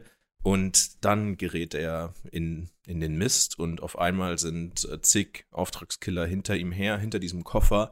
Und alles spielt sich in diesem einen Zug ab, dem Bullet Train, den es auch so gibt. Und ja, Highspeed-Action mit, ich sag mal, der Kamera und dem Schnitt, den wir aus John Wick gewohnt sind. Und der einfach nicht wegschneidet und nicht wegschwenkt, sondern mal das zeigt, was wir auch sehen wollen, nämlich die Action. Und dann haben wir noch eine Menge cooler Charaktere, wenn nicht sogar den für mich, ich sag mal, most memorable Character in 2022. Ja, da ist einfach, steckt so viel Witz drin und die Action-Szenen sind richtig cool gemacht und natürlich ist es auch ein Tickchen brutaler, aber irgendwie so ein bisschen auch abgedreht, also mehr so comichaft und ja, haben noch ein Cameo von Ryan Reynolds. Ja, also alles in allem echt eine geile Packung, wo man einfach reingeht, Spaß hat, rausgeht und wahrscheinlich den auch immer wieder zu Hause mal gucken kann. Ja, ist einfach eine cooles Gesamtpaket gewesen. Genau, ist einfach, er macht einfach Spaß. Ja. Also kurzatmig, ne, super eben anzugucken. Ich glaube, der geht zwar 2 Stunden, aber es kommt einem überhaupt nicht so vor. Also selten, vor allen Dingen in letzter Zeit, einen Film gesehen, wo es einfach so, okay, zack, zack, zack, zack, ist vorbei. Ah ja, doch schon. Also echt, wie du schon sagtest, so ein gelungenes Gesamtpaket. Ich meine, mich hat es jetzt nicht überrascht, dass er uns so gut gefällt. Also ich habe damit gerechnet. Aber auch eben, wie du schon sagtest, coole Figuren, vor allen Dingen, ja, den Lemon and Tangerine, vor allen Dingen Tangerine, Aaron Taylor Johnson, hat das genial gemacht. Empfehlung von uns auch mal wieder hier. Guckt ihn auf euch in Englisch an, als Originalversion. Ja. Es macht so viel Spaß, den beiden zum Beispiel eben auch einfach zuzuhören. Mit den Akzenten ist es genial. Also der Humor, der dann dadurch nochmal transportiert wird, erste Sahne. Und ja, witzig, dass wir jetzt hier eben genau die andere Seite haben. Sprich, mein Platz 3, dein Platz 5. Ja, aber auf jeden Fall zu Recht in den Top-Filmen, wie bei vielen anderen auch. Auch einfach cool gemacht mit diesem, dass es in einem Ort in dem Sinne, ne? Also das bleibt doch einfach im Kopf. Also ja. Bullet Train, man weiß, da ist einfach ein schneller Zug. Genau. So. Ja. Und das finde ich, macht es eben nicht so vergesslich. Also das ist nicht so 0815. So, nennen wir mal jetzt einen Film, der in einem Highspeed-Zug spielt. Ja, keine Ahnung. Ja, doch, es gibt da einen mit Denzel Washington. Ja, stimmt, ja. Nonstop oder so heißt genau, der. Nonstop. Und ich glaube, es gibt auch noch einen mit Emily Blunt. Ja. Train oder so. Ja, genau. Ja, aber okay, ja, aber jetzt nicht so, die fahren nicht so schnell. Nein. Die setzen halt hier, also der Zug ist halt quasi auch eine eigene Figur. Und diese Figur spielt eben auch eine sehr große Rolle. Ja. So. Und das ist halt bei, sag ich mal, den anderen Filmen, ist es einfach dann Mittel zum Zweck. Ja, ich meine, wir haben zum Beispiel auch hier Mord im Orient Express. Klar, da steht der Zug auch im Vordergrund, aber er wird halt nicht so genutzt. Also hier wird ja wirklich auch alles von diesem Transportmittel genutzt, seine Finessen, seine, sage ich mal, Stärken, seine Schwächen, wo es auch vielleicht Probleme dann gibt, was einfach, also von den Problemen, was im Zug so herrscht. Ja klar, wenig Platz, genau, ist eng. so, Ja. Also dieser Film spielt das halt einfach alles aus, die Vor- und Nachteile dieses Transportmittels, und ist einfach richtig cool gemacht. Also wir hatten andere Filme gesehen, wo die auch dann nur an einem Ort spielten, war wirklich Grütze. Also die haben diesen Ort einfach dann gar nicht so mit eingebunden. Und hier der Film nutzt das halt optimal aus. Und bisher auch mit jedem, den ich diesen Film, also den ich empfohlen habe, die waren auch einfach alle happy. Also es ist so wirklich einfach ein richtig gelungener, guter Actionfilm, den du dir oft zu Hause angucken kannst, wenn du ein bisschen eben was Knallhartes sehen möchtest, ein bisschen was zu lachen haben möchtest. Optimal. Also zu Recht in unserer Top-Liste, würde ich mal sagen. Jo. Also Platz 3 und Platz 5 diesmal. Genau. Dann kommen wir zu Platz 4, bevor wir dann 1 und 2 durchgehen können. Tatsächlich sehr unterschiedlich.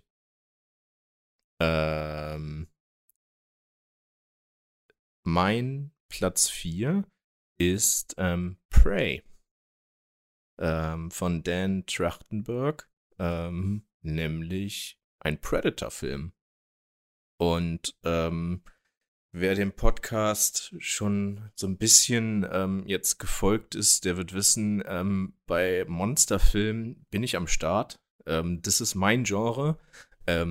Liebe ich total. Vor allen Dingen gut gemachte Monsterfilme. Natürlich. Nach dem wirklich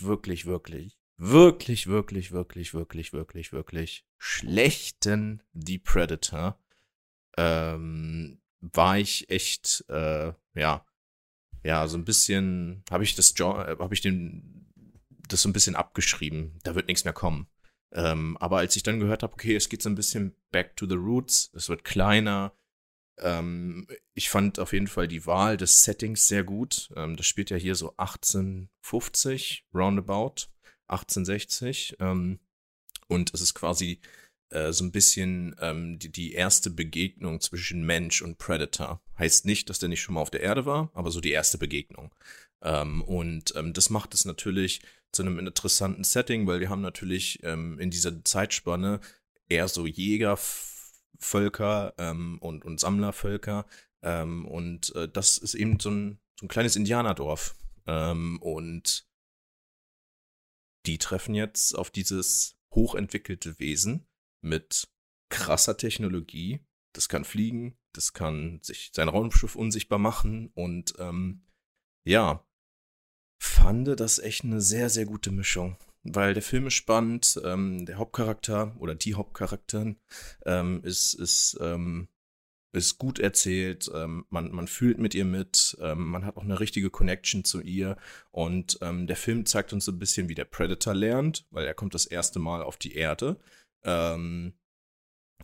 und sie lernt aber auch, wie sie mit Gefahren umgeht, mit ihren, weiß ich nicht, Äxten zu kämpfen, lernt sich auch durchzusetzen gegen ihre Brüder oder gegen andere Stammesmitglieder.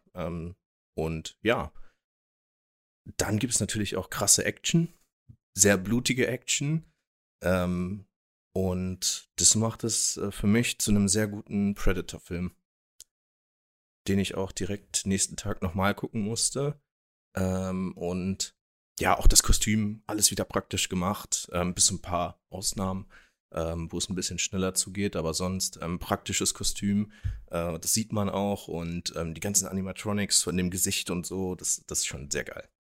Ja, ist dann halt natürlich eigentlich nur so schade, weil wenn du den jetzt zum Beispiel ja auch so hoch rankst, ich meine, ich hab ihn ja nicht gesehen, habe ja generell mit der Reihe eher weniger am Hut. Der ist ja nur auf Disney Plus erschienen. Ja. Ähm, ist dann immer schade, dass es dann solche Filme nicht ins Kino schaffen. Ähm, vor allen Dingen, weil man ja die Teile davor, ich meine, du hattest jetzt gesagt, der eine war jetzt wirklich schlecht, aber ich glaube, Upgrade war auch schlecht, oder? Den meine ich, das Ach ist so, ja das, die Predator. okay, gut. Also Ach die so. Predator heißt der, glaube ich, im Englischen und Predator Upgrade heißt er hier. Ja, okay, dann weiß ich Bescheid, ja. Aber das haben wir auch eben schon häufiger gehabt, dass dann irgendwie die vermeintlich besseren Filme subjektiv gesehen es dann irgendwie nicht in die Kinos schaffen, sondern halt direkt auf den Streaming-Plattformen landen. Ja. Aber vielleicht war das auch nochmal so ein kleines Experiment Ja. mit der Reihe, weil der Vorgänger wurde ja wirklich nicht gut aufgenommen, Nee. ist auch brutal gefloppt. Mhm. Ja, das ist hier halt so ein bisschen so, wie ich sagte, back to the roots. Ja. Erstmal gucken, funktioniert das noch alles? Haben wir jetzt die Fans verloren? Mhm. Oder können wir dann auch wieder was wettmachen? Ich finde, das hat der Film gemacht und gehört für mich auch mit zu den besten Predator-Filmen. Also der braucht sich vor Teil 1 nicht verstecken und hat mindestens genauso gute Elemente, genauso coole Money-Shots. Ja, das finde ich einfach cool. Und noch einen Aspekt, der mir sehr gut gefallen hat, ist, dass man hier wirklich mit Schauspielern gedreht hat, die auch wirklich gewisse Abstammungen haben, nämlich dieses Comanche-Volk, was in Amerika noch irgendwie vertreten ist oder war. Man hat den Film auch tatsächlich zweimal mit ja, quasi Voicelines versehen. Einmal die englische Variante und dann auch wirklich auf der Comanche-Sprache, auf der indianischen Sprache, habe ich mir auch angeschaut, mit Untertiteln dann natürlich, aber das ist einfach cool, dass sowas gemacht wird. Und das rechne ich dann auch der Crew und so hoch an. Ja, klar, das ist halt dann wieder der Vorteil, sage ich mal, bei den Filmen auf Streaming-Plattformen. Eben das Experimentelle, ne? Du hast einfach viel mehr Spielraum, das da zu probieren, weil ich sag mal so, wenn er jetzt halt gefloppt wäre, ja, Disney macht da einen Haken hinter, fertig, hat sich die Sache erledigt. So, ist er aber jetzt gut angekommen, sagt man, gut, dann können wir doch nochmal in Verhandlungen gehen, mal planen für die nächsten Jahre, ob wir da nochmal was rausbringen. Also von daher Ja. ist das unter dem Aspekt natürlich immer eine gute Wahl, dann doch den Streaming-Dienst zu nutzen dafür. Ja. Ja, gut. Kommen wir dann noch wohl zu meinem Platz 4. Der mich überrascht. Der dich überrascht. Ja, hätte ich nicht da erwartet. Ja. Handelt sich um Nightmare Alley. Ganz am Anfang haben wir den geguckt, im Januar. Ja. Doch, weil der ist mir nachhaltig irgendwie jetzt im Gedächtnis Echt? geblieben. Ja, muss ich echt sagen. Also, bei der Vorbereitung hier für die Folge haben wir uns ja natürlich, weil wir haben schon sehr viele Filme ja geguckt, zwar nicht so viele wie 2021, leider. Ich hoffe, dass sie auch dieses Jahr wieder ändern. Aber wir gucken ja dann trotzdem noch mal kurz durch, so was überhaupt jetzt im Kino lief, weil an alles kannst du dich nicht immer erinnern.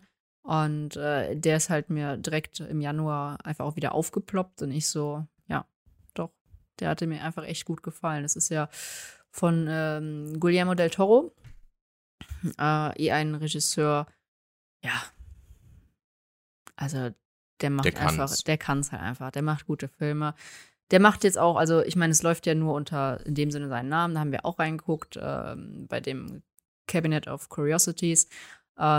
Bisher, was wir da gesehen haben, auch ziemlich cool gemacht. Das ist ja einfach so eine Auswahl von anderen, also er hat es wahrscheinlich schon so seine Federführend, genau.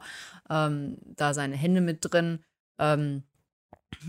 Halt so wie Love, Death and Robots. Genau, eine Anthologieserie, genau. Und bisher wurden wir da auch noch nicht enttäuscht. Wir haben es noch nicht ganz durchgeguckt, lassen uns aber auch ein bisschen Zeit. Ja. Und ja, Nightmare Alley doch hat mir einfach nachhaltig gut gefallen. Weil dieses Setting, das ist schön so düster und dann ich sag mal, mit diesem Zirkusgedöns mag ich gern. Ich weiß ja, also einer meiner Lieblingsfilme ist ja zum Beispiel auch The Prestige von Christopher Nolan. Das ist ja auch alles so, also das ist ein ähnliches Setting. Ich mag das einfach unheimlich gerne, wenn das so ein bisschen düster ist, aber halt ein bisschen Mystery dabei. Und ja, keine Ahnung, hat mir einfach echt gut gefallen, was ich gar nicht so gedacht hätte. Auch die ich nenne es jetzt mal Actionsequenzen oder eher Kampfszenen. Da wird einfach draufgehalten. So, auch, aber eben sehr gut draufgehalten. Nicht, ne, so, dass das irgendwie komisch aussieht oder over the top ist, sondern so, man einfach sieht, ist handgemacht, wenn dann wirklich beispielsweise da das Gesicht von dem einen Typen so dermaßen verkloppt ist, also man sieht dann halt einfach so, so sieht es dann wohl danach aus, wenn halt andere so verprügelt werden. Also es ist eigentlich immer ein bisschen schwer vorstellbar, dass dann die menschliche Kraft das doch so hinbekommt, aber ja, so ein Gesicht ist halt dann komplett zertrümmert. Und auf der einen Seite hat mich das erschrocken, auf der anderen Seite fand ich das auch faszinierend, weil bisher sieht man das halt, also sowas, finde ich, sieht man selten, weil wir haben ja jetzt hier wirklich, sag ich mal, jetzt keine übermenschlichen Fähigkeiten oder so, sondern das war halt einfach wirklich die normale Manneskraft. Ja.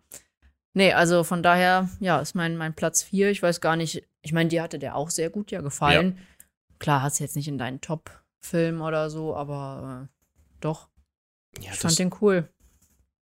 Ja, für mich wäre der so auf so einer Liste, so nach dem Motto, du suchst gerade am Abend noch irgendwie einen Film, kannst du mal was empfehlen?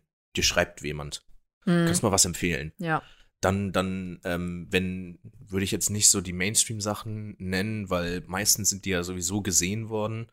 Das wäre so ein Film, den würde ich nennen. So, guck dir mal Nightmare Alley an. Ja, genau, ja. Aber irgendwie hatte ich den auch gar nicht so mehr so richtig auf dem Schirm, dass ich den letztes Jahr gesehen habe. Ja, ist halt natürlich auch schon echt lang her, ne? Also wie gesagt, Januar. Ja.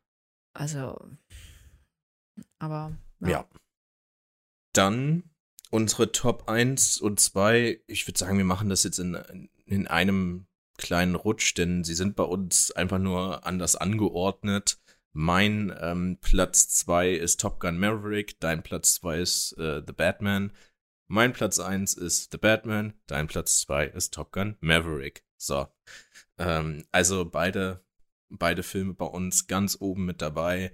Wir haben uns ja auch schon ausführlich über diese beiden Filme unterhalten, vor allen Dingen über The Batman, wie geil gemacht dieser Film ist. Und hier würde ich sogar widersprechen und sagen, dass The Batman der schönste Film 2022 ist und nicht Avatar, was ich so bei manchen gehört habe.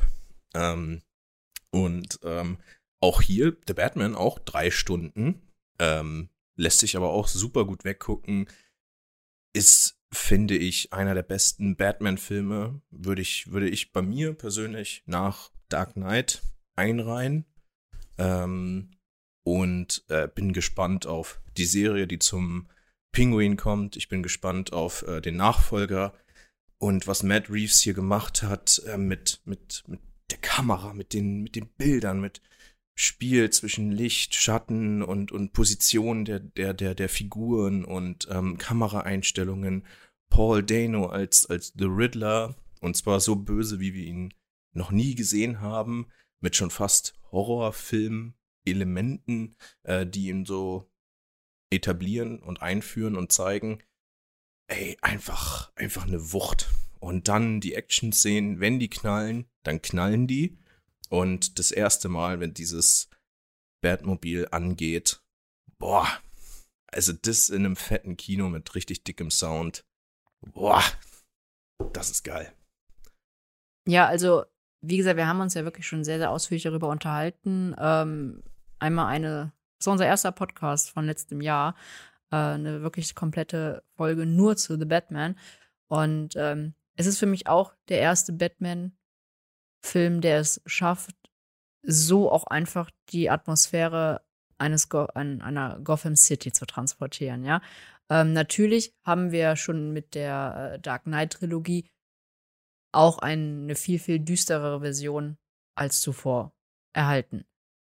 Aber was hier nochmal, also mit diesem, der Düsterheit übertroffen wird, also das ist gar nicht mehr vergleichbar, weil wir haben wirklich, das kannst du, glaube ich, an einer Hand abzählen, wo wir mal Passagen in der Helligkeit haben. Ja. Oder eben am Tag, sage ich mal so. Beziehungsweise der Tag in Gotham City ist halt trotzdem gefühlt Nacht. Und grau. Genau, und es ist halt einfach, genau, eine graue Suppe. ich würde ja noch nicht mal sagen hässlich. Es ist halt einfach, es ist sehr industrial, aber eben natürlich auch das Urbane dabei, aber einfach so, ja, düster. Und eigentlich das, was, ich weiß nicht, du hast die ja nicht gespielt, aber ich habe eben zum Beispiel ja auch die Arkham-Reihe gespielt, die dann zwar nicht in Gotham spielt, sondern eben in Arkham, beim Arkham Asylum. Aber ähnlich wie die Spiele es geschafft haben, hat es einfach dieser Film geschafft, dieses, ja, das ist ja schon fast so neo-exzentrisch rüberzubringen. Einfach dieser dunkle Flair und so für das, was eigentlich auch immer Batman stand. Weil ich meine, er heißt nicht umsonst, auch damals schon in den Comics, The Dark Knight, einfach der dunkle Ritter. So, ja, also das war hier wirklich dann der erste Batman, der das für mich so, ja, vollendet hat. Tatsächlich. Also das wirklich einfach so gut umgesetzt hat. Und das hatte ich damals in der Folge auch schon gesagt. Ich meine, ich mag Robert Pattinson als Schauspieler. Und viele haben ja erstmal wieder Befürchtungen gehabt, was ich bis heute einfach nicht verstehe, dass immer noch so oft einfach diese Befürchtungen kommen. Weil ich meine, wie oft soll er es denn noch beweisen? Ja. Also. Er sagt ja selbst, er mochte das auch nicht, wie er das damals in Twilight gemacht hat. Ach ja, das ist halt, das sind die, ich sag mal in Anführungszeichen, die Jugendsünden. Ich meine, jeder fängt ja mal irgendwie an. Ja, also, es war halt wahrscheinlich für ihn mal so die Chance, genau, auch groß irgendwo zu spielen, ja. Oder eine größere Rolle zu haben. Ja, dass der Film ihn jetzt zu einem glitzernden Typen macht, wusste er ja nicht. Ja, beziehungsweise so wie es umgesetzt wurde, im Gegensatz zu den Büchern, ja, ist halt schwierig gewesen. Also er kann Schauspielern. Absolut. Absolut. Ich finde, er hat auch die Physis eines jungen Batman. Das muss man hier ja betonen. Es ist nicht Ben Affleck, ich bin schon 40 Jahre im Dienst für Gotham Batman. Oder ein Christian Bale, der auf jeden Fall auch gefühlt ein bisschen größer wirkt und da auch hart trainiert oder so, sondern das ist mehr so eine Physis, so, die kann man sich mal antrainieren und macht ihn so ein bisschen auch menschlich dann, ne? Und er ist halt auch dann eben auf seine Schutzausrüstung, seinen Anzug auch angewiesen. Ja, er hat halt einfach im Gegensatz zu den anderen Batman eine andere Präsenz. Und wir sehen ihn hier, glaube ich, jetzt im zweiten Jahr, ne? Meine ich. Im zweiten Jahr, seitdem er der dunkle Ritter ist. Ja. Wie gesagt, wir haben uns ja über die restlichen Sachen ausführlich unterhalten. Auch eine Zoe Kravitz, die hier wirklich glänzt als Catwoman, mal ein komplett anderer Ansatz. Das Einzige nur, was eben auch damals habe ich das schon ein bisschen bemängelt, so, ich sag mal, die Story oder die Beziehung zwischen den beiden. Ja, Ist ein bisschen hingebogen. Genau, ist halt ein bisschen rushed auch irgendwie. Ich kann mir aber vorstellen, dass das eben in einem zweiten Teil auch nochmal anders ist, dass das alles ein bisschen runder dann wirkt. Und ja, aber zu Recht, ganz verdient. Mein Platz 2, dein Platz 1. Wobei ich auch da sagen muss, das nimmt sich nicht. Wirklich. Du kannst beide auf Platz 1 eigentlich stellen. Ja. Man muss auch dazu sagen, es sind ja wirklich zwei komplett unterschiedliche Filme. Ja. So, das kann man nicht vergleichen, das werden wir auch nicht vergleichen. Deswegen. Dann noch kurz zu Top Gun. Was soll man darüber sagen, außer dass das einfach fantastisch gemachte Action ist. Tom Cruise erfolgreichster Film, hat wahrscheinlich niemand mit gerechnet, dass der die Milliarde knackt. Aber ich glaube, das ist einfach dann Mundpropaganda. Also man geht wahrscheinlich da raus und sagt seinen Leuten einfach, guckt euch den im Kino an und dann läuft das. Anders kann ich mir das nicht erklären. Und also was da an Action geboten wird mit den heutigen Mitteln und mit einem Tom Cruise, der sagt, ich flieg das Ding selbst, ist mir egal. Genau dann hat man nämlich die perfekte Mischung für einen Actionfilm, der einfach im Kopf bleibt und der auch den Kinogang dann würdig macht.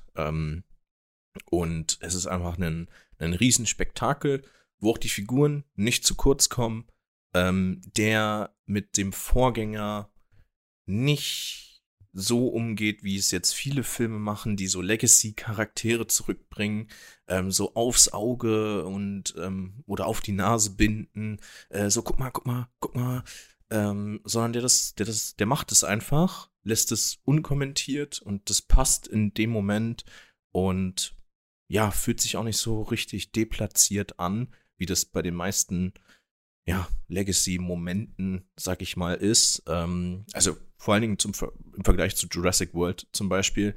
Für mich Top Gun, ey, das ist auch so ein Kinoerlebnis. Das muss man erstmal schaffen und da auch, also finde ich wirklich klasse, was die Crew da abgeliefert hat. Sich dann auch wirklich hinzusetzen, so viele Gedanken darüber zu machen, so viel wie es geht, trotz dieser schwierigen Prämisse, Kampfjets zu zeigen, die man eben nicht mal rumfliegen lassen kann, aber trotzdem irgendwie es zu schaffen, dass jeder Schauspieler, glaube ich, mal in einem Ding gesessen hat und zumindest so beim Fliegen Aufnahmen aufgenommen hat und diese eben verwendet werden.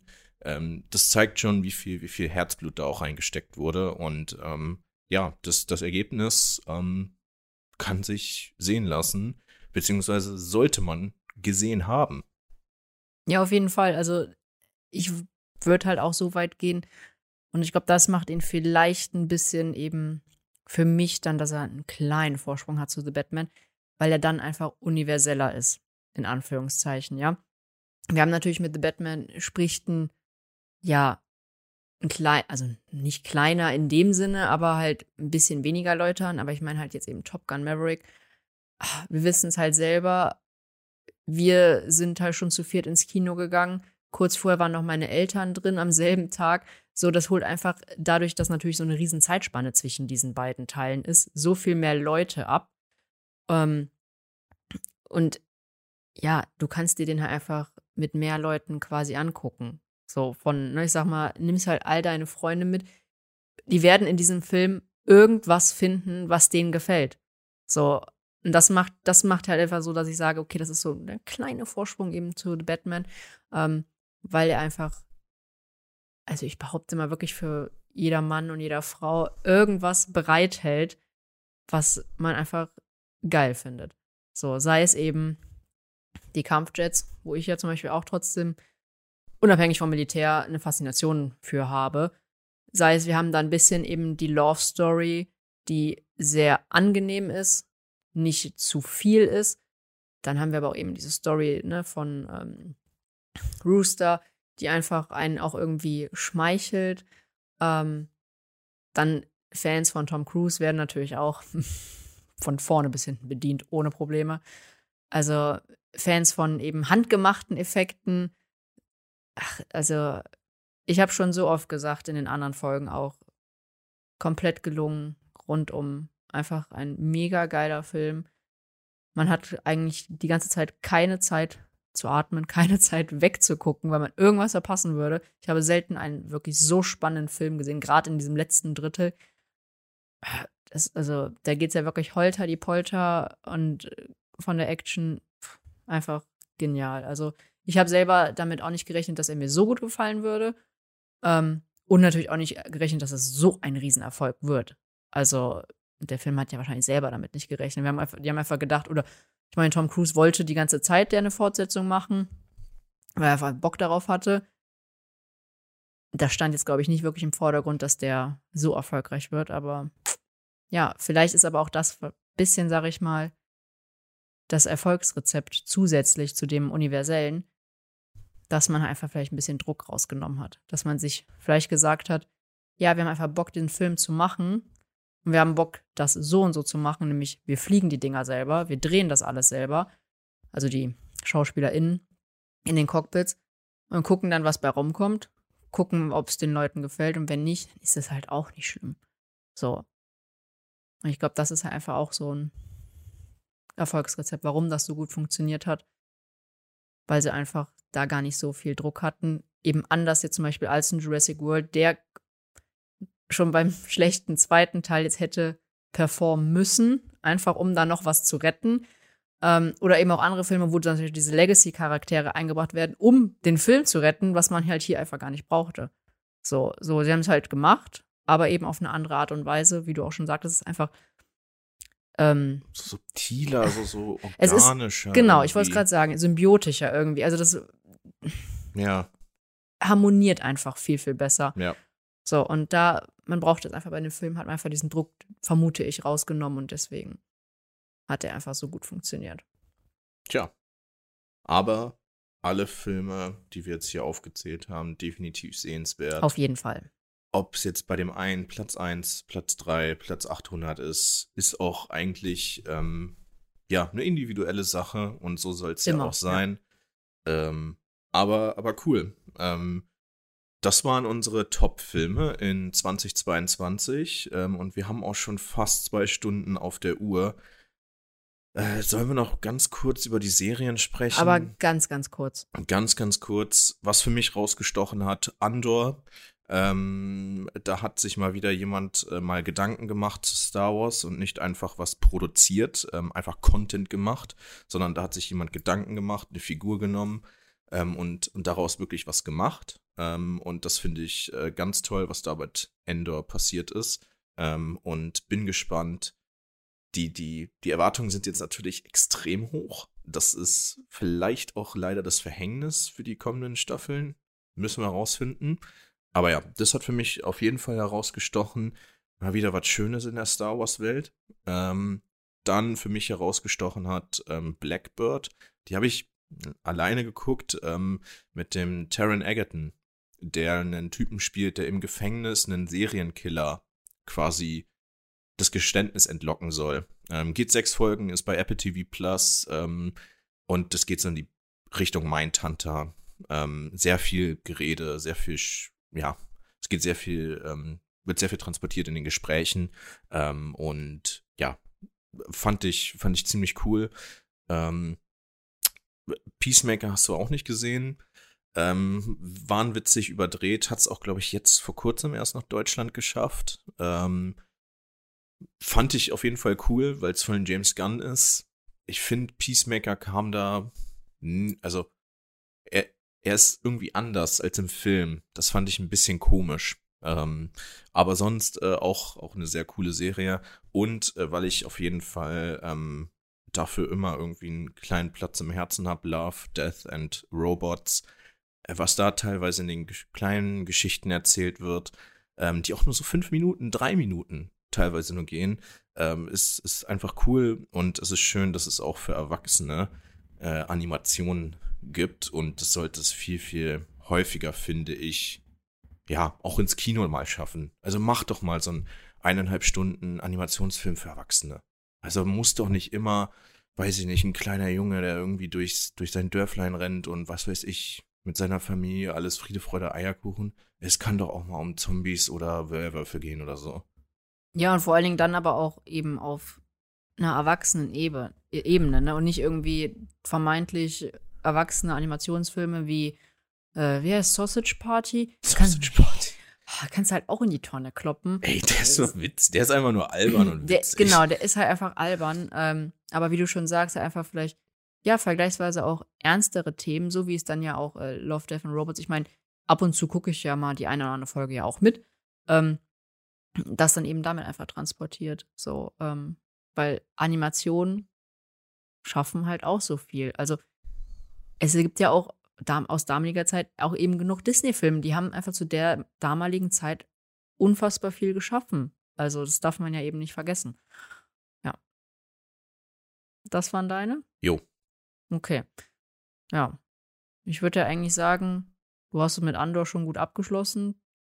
Da sage ich einfach nur, dass die uns sehr, sehr gut gefallen hat. Ja. Auch eben bin ich jetzt auch total gespannt, was jetzt die weitere Staffel bringt. Klar, natürlich sind jetzt die Erwartungen sehr hoch und man muss gucken, ob das der Serie jetzt irgendwie Schaden zufügt, dass sie das vielleicht nicht erfüllen kann oder so. Wobei auf der anderen Seite hat sie, glaube ich, trotzdem nicht so viele abgeholt wie vermutet. Also, weil ich weiß, wie viele gesagt haben, boah, nee, das ist so langweilig, habe ich keine Lust weiter zu gucken. Ja, keine Ahnung, die haben dann wahrscheinlich aber auch Obi-Wan gefeiert. Ja. Das ist so. Die Audience war für Obi-Wan definitiv größer. Also Ja. auch was das Ergebnis Die war auch trotzdem, angeht. genau, die war auch trotzdem besser. Ja. Also, so was ich zum Teil mitbekommen habe. Natürlich haben auch Deswegen. viele haben finden Andor auch ganz toll. Aber ich glaube, jetzt im direkten Vergleich würden halt, also von der Masse her, sich eher dann für Obi-Wan oder so aussprechen. Ja. Ich hätte dann nur noch eine Serie, die wir auch zusammen geguckt haben. Weil man muss sagen, jetzt vorweg, wir haben halt auch ein paar Sachen geguckt, wo es einfach weitere Staffeln gab. Zum Beispiel The Boys, ganz kurz zu sagen. Stimmt, The Boys. Das müsste Geil. auf meiner Platz 1 eigentlich sein. Ja, aber wir wollten ja uns jetzt auf neue Serien fokussieren, die letztes Jahr rausgekommen sind. Und wir haben es extra nicht uns weitere Staffeln in dem, wobei Love, Death and Robots ist eine weitere Staffel, aber ihr wisst, was ich meine. Nur ganz kurz zu The Boys. Sensationell wie immer. Ja. Wir freuen uns auf die nächste Staffel. Einfach Gib geil. mir mehr. Also, ganz kurz zusammengefasst. Wenn ihr die Serie noch nicht kennt, guckt sie euch an, habt Spaß dabei. Und dann lasst uns mal hören, was ihr davon haltet. Ja.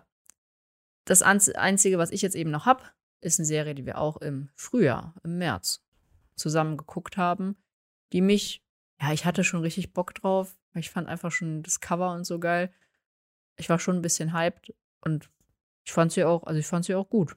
Hat mich jetzt nicht enttäuscht, das ist Moon Knight. Weil ich auch einfach total gerne Oscar Isaac sehe. Finde den cool. Also bisher jede Figur, die der so verkörpert, außer vielleicht The Card Counter, ist ein sehr langweiliger Film. Aber sonst macht er auch echt einen geilen Job. Und die Serie, optisch, ist jetzt vielleicht nicht immer so der Hit gewesen. Aber ich fand es halt mal eigentlich ganz cool, jetzt mit diesen multiplen Persönlichkeiten und einfach die Hintergründe davon einfach mal sehr interessant zu sehen, weil das ist halt wieder so ein bisschen anders zu dem letzten Marvel-Zeug, was halt sonst einfach jetzt die ganze Zeit immer auch so eindimensional ablief. Mal jetzt wieder ein bisschen mehr Tiefe, einfach auch mehr zu verstehen, wie es zum Beispiel auch um psychische Erkrankungen und so, wie das einfach funktioniert. Fand ich sehr interessant. Fand ich eigentlich auch gut umgesetzt, größtenteils. Habe ich auch Bock auf eine zweite Staffel. Also, ja. Ja. Das war's aber tatsächlich. Also, unsere Top-Serien noch ganz kurz. Und damit haben wir es jetzt auch. 2-Stunden-Marke ist geknackt. Ja, wollten wir eigentlich gar nicht, Leute. Jedenfalls hier in unserem Aufnahmeprogramm. Ja, ich hoffe, oder wir hoffen, ihr konntet hier vielleicht noch die ein oder andere Perle rausziehen, die ihr euch jetzt noch angucken werdet. Ansonsten war das unser Jahresrückblick 2022 und in unserer nächsten Folge geht es direkt weiter mit der Jahresvorschau auf 2023. Was kommt denn so dieses Jahr? Was ist schon angekündigt? Von was wissen wir schon, dass es hier demnächst oder übers Jahr verteilt ins Kino kommt? Dem werden wir uns in der nächsten Folge widmen. Und bis dahin wünschen wir euch einen wunderschönen Tag. Macht es gut. Bis zum nächsten Mal. Und das letzte Wort hat Nicole. Genau. Ich hoffe, euch hat die Folge gefallen. Und wie Thilo schon sagte, es kommt jetzt bald direkt die nächste Folge, nämlich die Jahresvorschau, weil jetzt, Leute, stellt euch vor, wir hätten das jetzt auch noch reingebracht. Dann wären wir bei 3 Stunden wahrscheinlich gewesen. Das wollten wir wirklich nur mal keinem antun. Deswegen eine separate Folge. Im letzten Jahresrückblick haben wir das ja noch zeitgleich besprochen. Aber wie gesagt, da werden wir euch dann noch informieren, worauf wir uns auch freuen 2023. Und bis dahin viel Spaß hier mit dem Jahresrückblick und wir hören uns. Stay tuned.